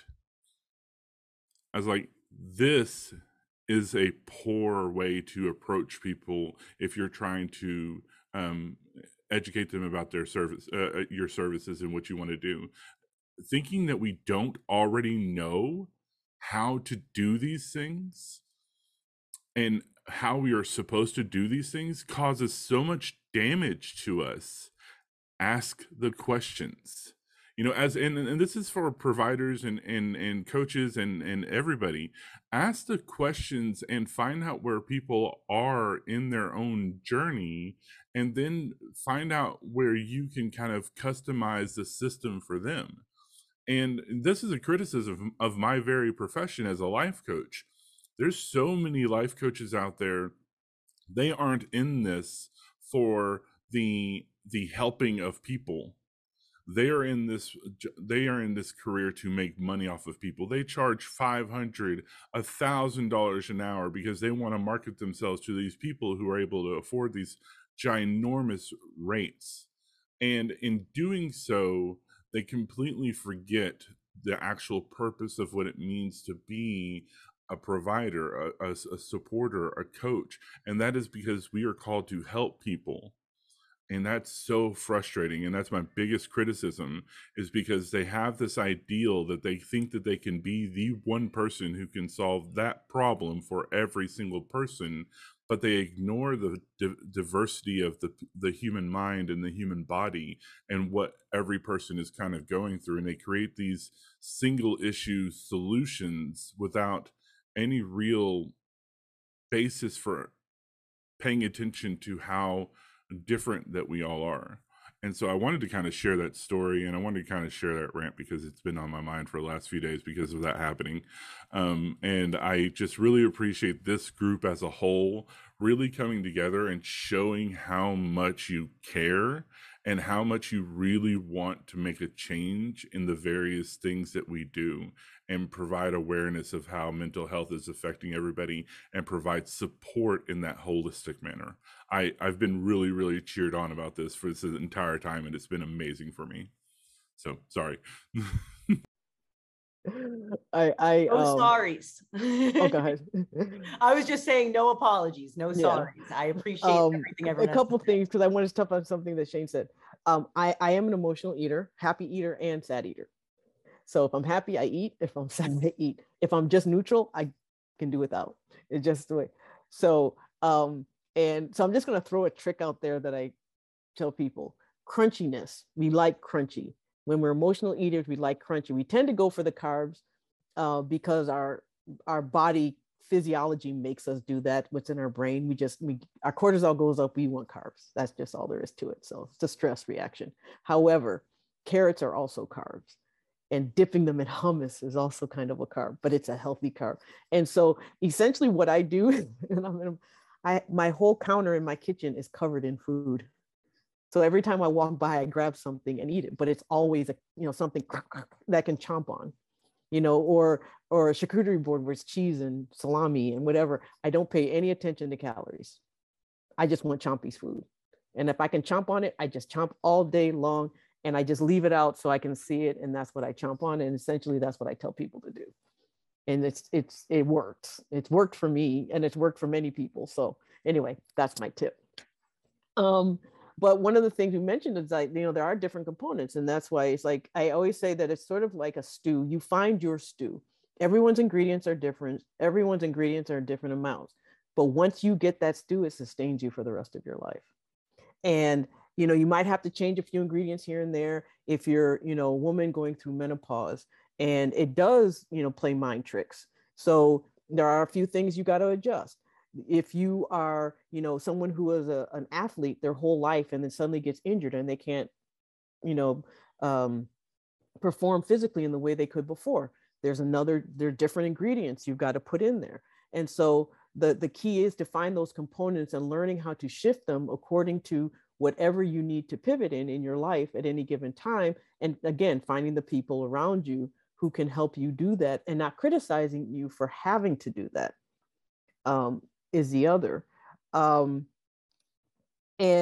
another is that Shane brought up, when you are a true healer, you really don't care who does the healing as long as it happens.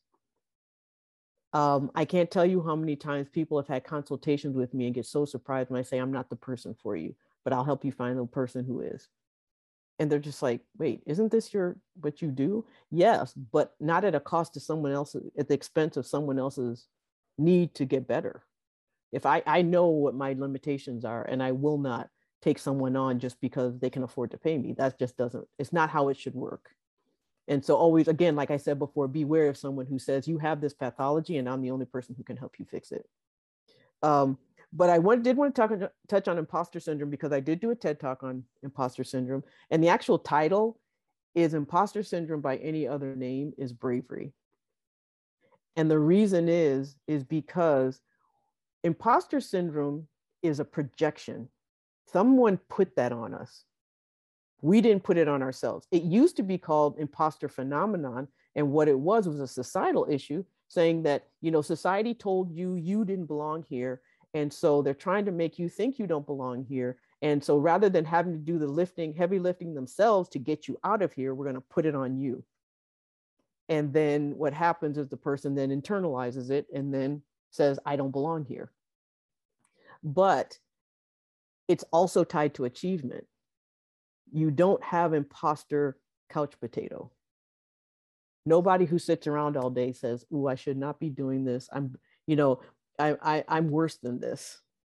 So it's always tied to someone doing something above what they think they should be doing, which means it's achievement, which means that you get there by doing things in spite of how you're feeling.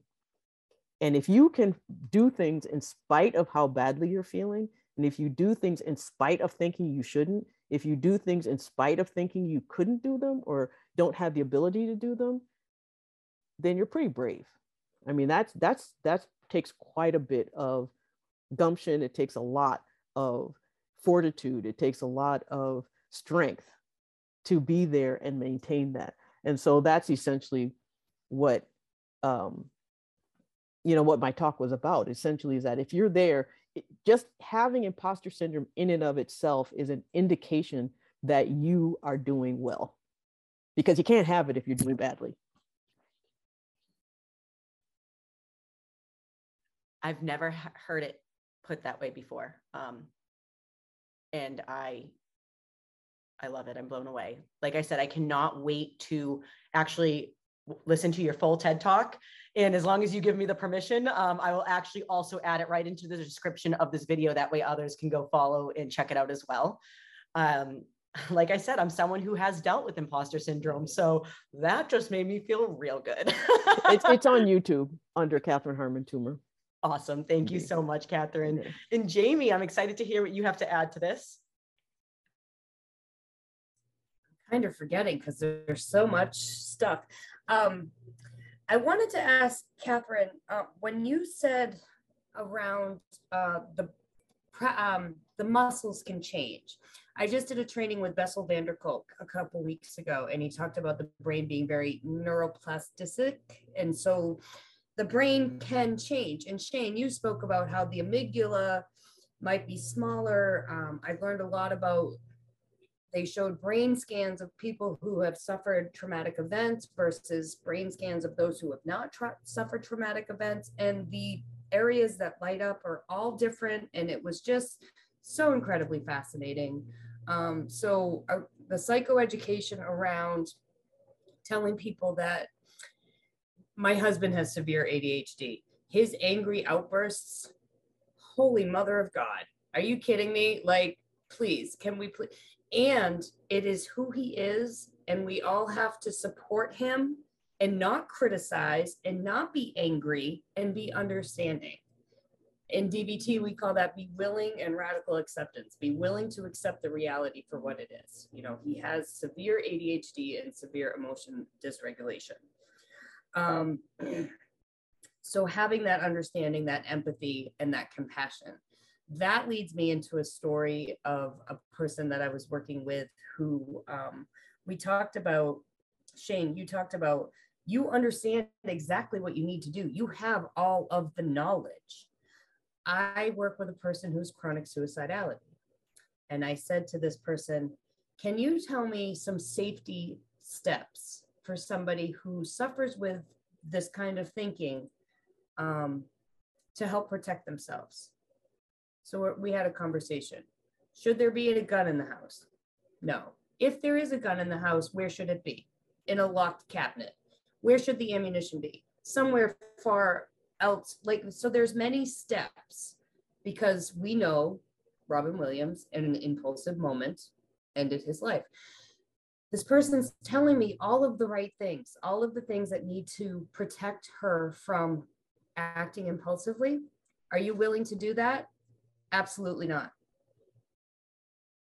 I'm sorry, what? So I go to my team, you know, and thank goodness dialectical behavioral therapy allows for a consultation team. We are a team of people treating a team of people. So we're not left hanging all by ourselves. So I can talk to the case manager, I can talk to the prescriber, I can talk to my other colleagues, you know. I'm like, what do I do with this? Empathy, compassion, understanding. Borderline personality disorder is very, very much so biosocial.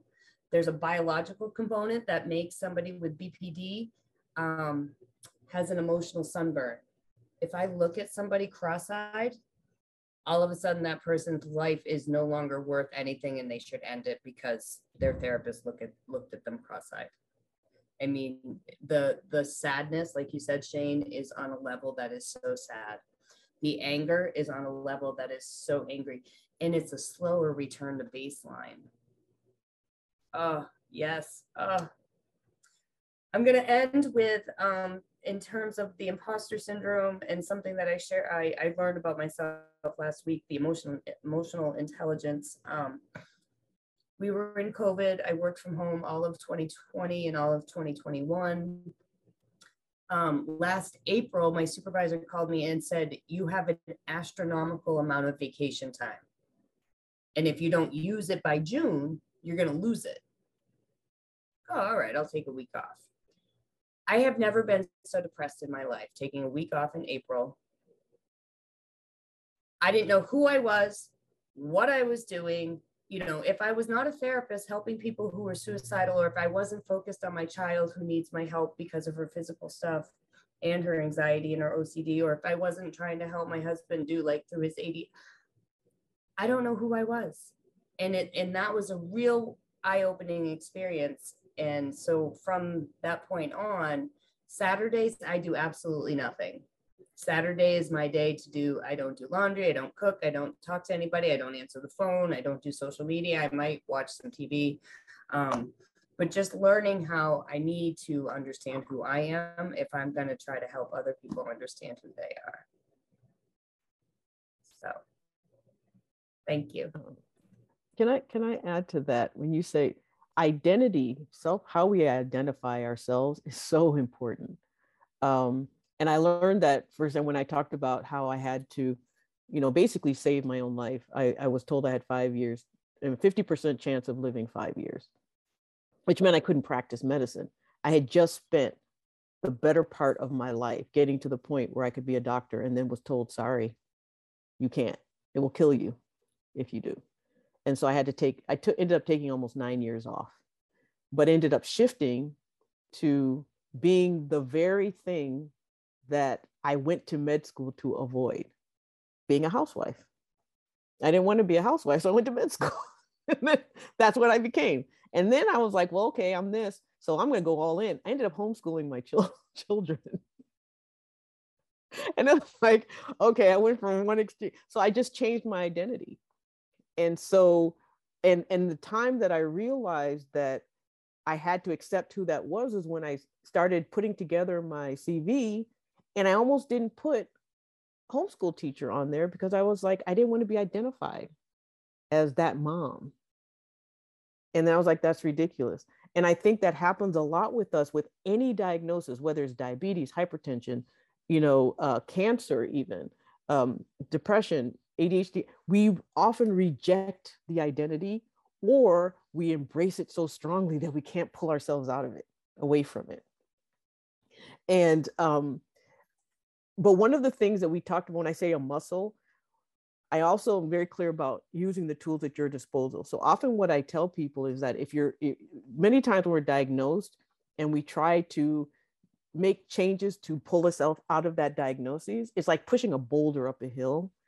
And so often what I'll tell people is, we're going to start here with medication, get you stable on the best medications that we can. And here's your muscle. And we're going to start doing this. We may get all the way here so you can come off your medicine and you're only got your muscle working for you. Or we're going to stay right here, whichever works. We'll just find some happy medium, and it may be less medicine, more muscle, but we're going to start working. Or it may just stay here forever, because if you're functioning and you're fine and your life is okay, and you're like, look, I don't have the bandwidth to start trying to figure things out, but I'm fine and I'm socially okay, I'm biologically okay, and I'm psychologically okay, then it's fine. We'll just leave it where it is. But, there's that balance, and you can decide where that balance in a partnership, where that balance is. And it just sounds like you have a really good system of partnering with people, because I think that's where people often feel like they're being spoken to or spoken at and not being spoken with. And when that happens, magic happens.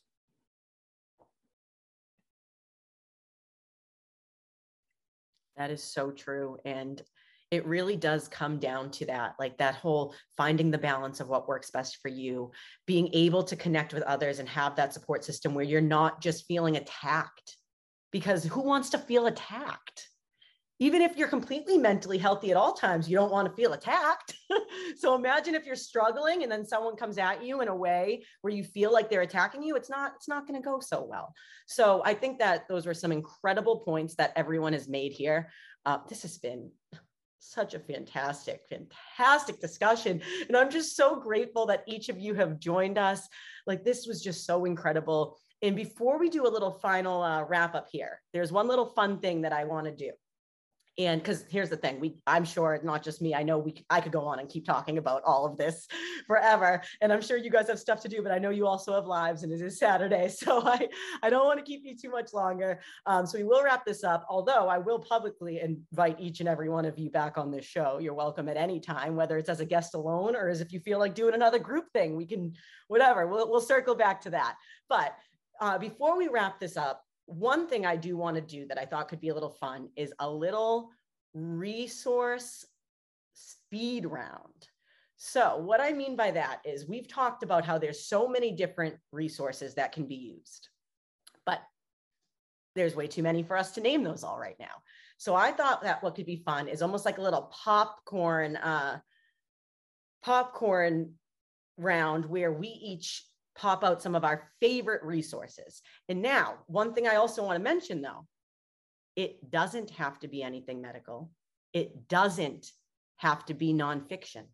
Whatever it is that has helped you in some way or that you've utilized for someone else. Now, I'll give you a quick example of what I mean when I say it doesn't need to be nonfiction. One of my favorite books to use when I'm feeling down that helps with my imposter syndrome, for example, is The Alchemist. I love reading that book because it reminds me of what I'm capable of. It reminds me that I can endure different struggles, different obstacles, and that things aren't always going to go my way, and that the final destination might not be exactly what I thought it was going to be, but that I will get there. So that's one of my absolute favorite resources. So Catherine, what's one of your favorite resources? There's two. One is Psycho-Cybernetics, which essentially is a way of manifestation, and using your brain in order to manifest the things around you, and systems around you, and creating systems, and kind of mimicking systems. And for me in medicine, because we are an organization of systems that interconnect, it really spoke to me. Which also brings me to my next resource. I'm very science-minded, so the other is called The Living Cell. And interestingly enough, my father was a physicist, and I asked him a question. Don't ever ask a physicist a question. No, it will just confuse you for the rest of your life. But he gave me this book at 9 years old, this thick, but I've kept it. And essentially what it's a book that starts from the atom and then connects it to every single level all the way to the universe. So you start from the atom, it goes to, the molecule, then it goes to the cell, it goes to the organ, then the system. And so you realize your connection to the universe, essentially. And to beyond, before you and beyond you. And I find that helps me with maintaining my purpose, because having a plan and having a purpose keeps me focused in a way that keeps me out of my own head. I love that. And you're totally speaking my language. I cannot wait to check that out. Thank you so much for sharing that with us. And how about you, Shane? I had a moment because, fuck ADHD, because there's so many out there for me. Okay. So, I talked about it earlier, idrlabs.com. There's multiple mental health tests on there that you can take to get an idea of what you may be dealing with. And a lot of them, there's also a lot of really fun, just, shits and giggles tests as well. But a lot of the mental health tests have the sources for where the diagnostic questions come from. And a lot of them are based on actual testing that psychiatrists use, which is really great. And I love that they source where they take the questions from. It's not a diagnosis. It's nothing. It's not meant to be, but it can give you a direction to go when you talk to your doctor, so you can find the specialist to get tested to see if that's what it is. Because even if you don't have that thing, that helps you, because now you don't have that. And then there's a book by Dr. Ned Hallowell called ADHD 2.0. And in that book, he talks about how ADHD isn't really, shouldn't really be classified as a mental illness or a mental disorder, but that it should be recognized more as traits that are along a spectrum of these different things that people are going through with a specific type of neurochemical neurostructure in their brains. With all the things that we've kind of learned about how different the ADHD brain is, we need to recognize that this is more of a neurotype and not simply a disorder. It is a social disorder because our society is built around a certain type or a thought of neurotypical, and we need to start recognizing ADHD is similar to how autism is being treated as just a different neurotype. Finally, I have to plug my group, the group I moderate for, ADHD Men's Support Group on Facebook. If you just search for that, and you'll be able to go there. And there's a lot of support systems out there for women, and I'm only doing this because this is my favorite. But it is the place where men can go and be vulnerable, ask questions, even anonymously, damn words, and really get truly open and honest answers from a large group of people who are all going through the same thing you're going through, and not feel any judgment or be overly critical or things of that nature. And it's just a safe place to just vent and get that aggression and anxieties and get it all out of your system and process things. We also have bi-weekly group support sessions. We also have weekly group discussions. And we do accountability and body doubling sessions twice a week, so that people are able to start using these tools to kind of gain a little bit of structure in their lives, and having resources if they don't have the money for coaching or therapy or psychiatry. We're not a stand-in for any of those, but we're a place to feel safe and be open and have discussions about these things that you're going through. We don't allow spam. We don't try to sell to anybody. We just want you to have a place to be safe. And I'll post all that into things so that, if Amanda wants to link to it, she can. Thank you so much, Shane. Those are great resources. And it was another fantastic example about how there are stuff out there, luckily, that when you can't afford some of the help that we may need, there is some ways to find affordable or free help, even on social media. So that was a great example. Thank you so much for sharing that. And that was a good point too. Before I keep going, I will say, I will have any of these panelists who feel comfortable sharing any links to resources, to their own work. I'm going to have them send all that to me, and I will make sure that that's available and accessible into the description of the video. That way anyone can reach out and find them as well. I'm going to pop over to Jamie, and then we'll go from there. Kendrick will be next. In terms of resources for me, again, Marsha Linehan, this is DBT skills training handout and worksheets. So DBT has 4 modules. One is mindfulness. One is emotion regulation, interpersonal effectiveness. How can we create decent relationships? And distress tolerance. So if I had to pick my favorite resource of what I tap into right now, even for myself, because I'm a better person when I use these coping skills and not my maladaptive coping skills. I'm a better mother and partner when I'm able to take a moment to pause before reacting to a situation. So I'm going to plug Marsha Linehan. She wrote a memoir 2 years ago called Building a Life Worth Living. She tells her story. She didn't tell her story until she was in her 70s. Break the stigma, So behavioral tech is offering trainings for dialectical behavioral therapy. And yeah, I'm going to go with that. Thank you.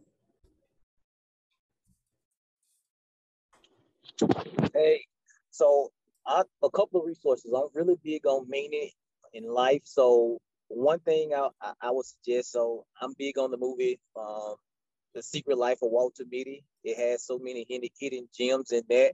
So I often, give that to new people when I focus on self-awareness or gaining awareness. The book is Relational Intelligence by Dr. Darius Daniels, and 2 different therapy treatments that I think is significant for trauma is prolonged exposure therapy and cognitive processing therapy. So not that you want to, practice those treatments, but pulling, I guess, important information from those treatments, the vaginal and in vivo exposure, and the components of helping people heal when they're dealing with traumatic experiences. I think, pulling from all of those things can really be beneficial in any work that we do. And so, like I said, I'm big on, movies. So a lot of time I, show clients or, give clients information about finding movies so they can see themselves. Because again, I don't have all the answers, but sometimes we can see ourselves in characters, or we can find ways that we want to shift and change. So I think that's a powerful way for us to gain meaning and, find new ways to shift in life. So thank you again. Thank you so much. And something just came to me that I can't believe I didn't even think to mention when we were talking about like affordable resources. Listen to a podcast.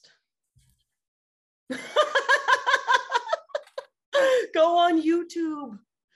And those are options, because even books, you do have to pay for books sometimes, but I don't know if you all forgot, because I know I do sometimes, go to the library.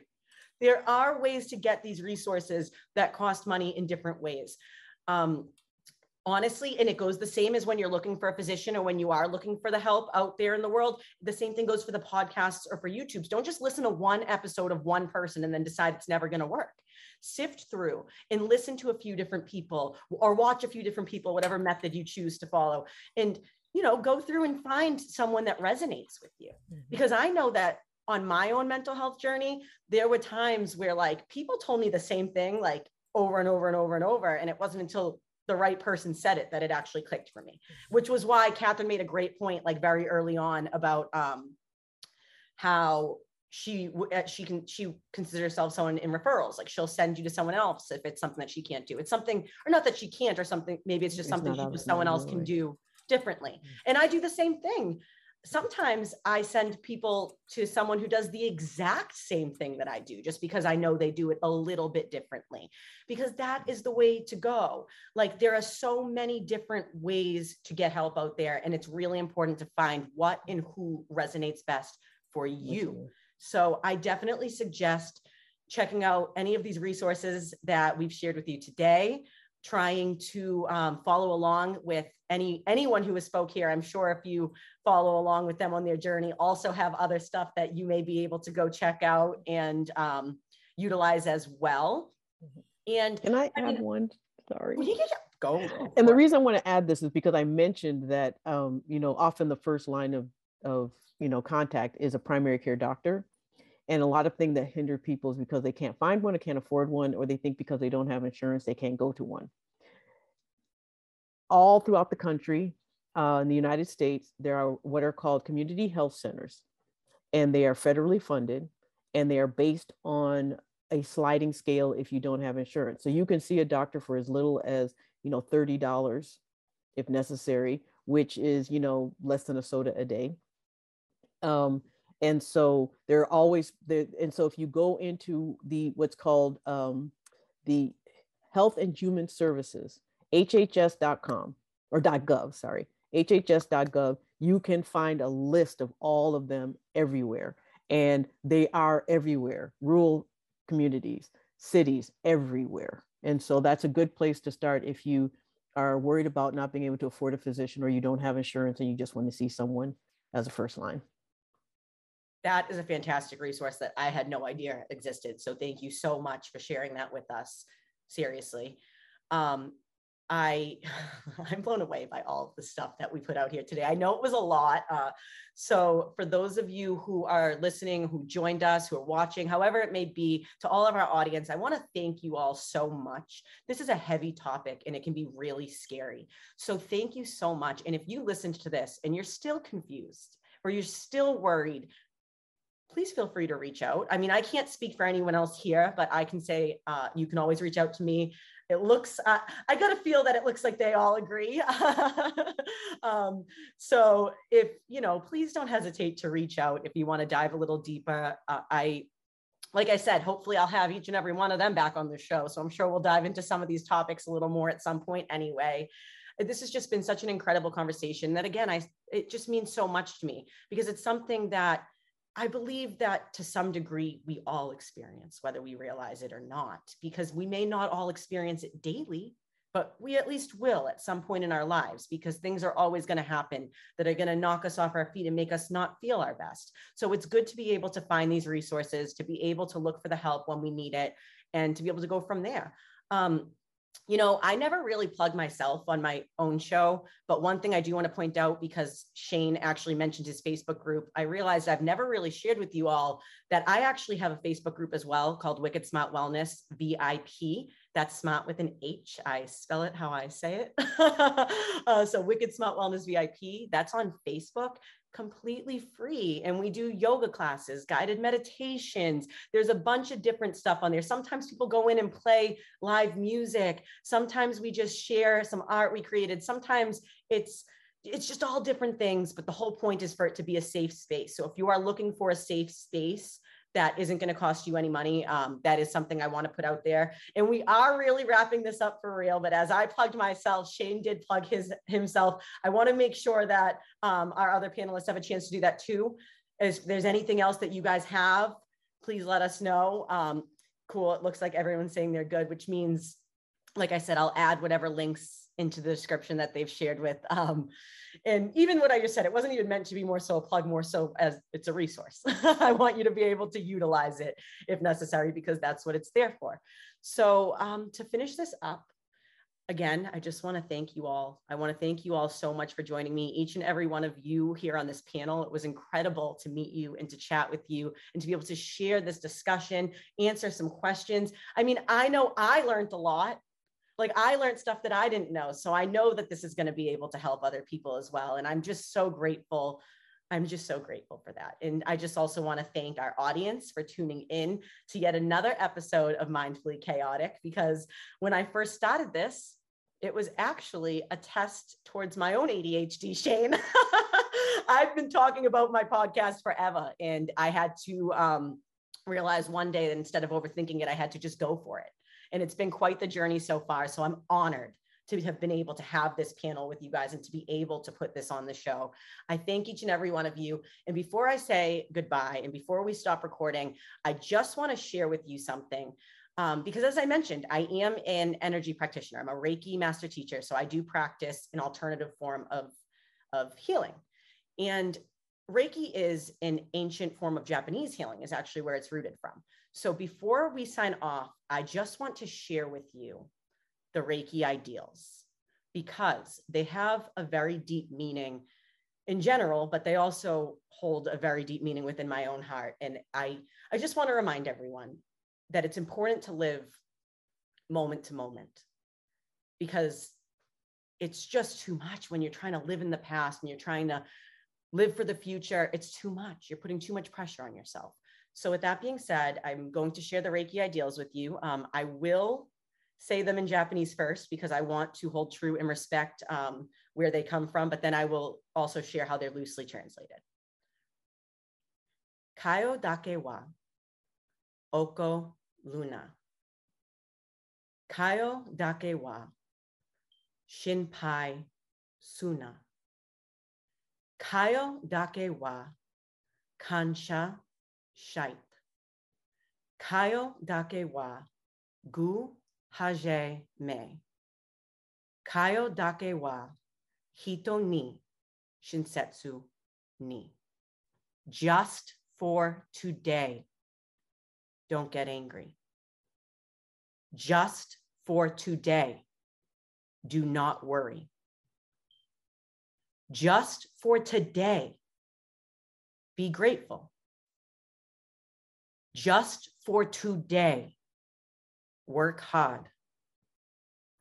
Just for today, be kind, not only to others, but to yourself.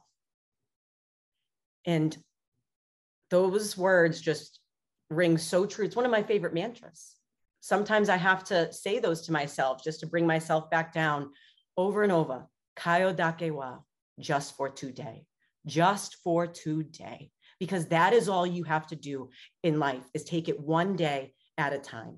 Give yourself grace. Show up for yourself first. And as long as you are doing that, everything else is going to end up falling into place along the way.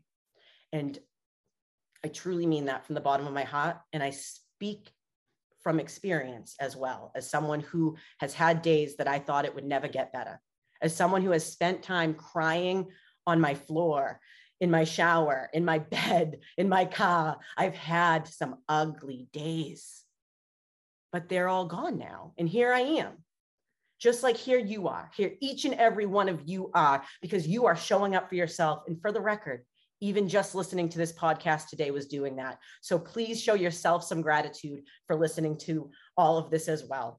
Once again, just thank you all so much for joining us today. We heard from some incredible people, those still with us: Kendrick Bailey, Shane Thrapp, Jamie Sullivan, Catherine Toomer. It was so incredible to talk to you all. I'm Amanda Marie. Thank you so much for listening to Mindfully Chaotic. And do not ever forget that you are not alone. You are not alone, and brighter days are always ahead, no matter what. Sending love and good vibes to each and every one of you. Thank you.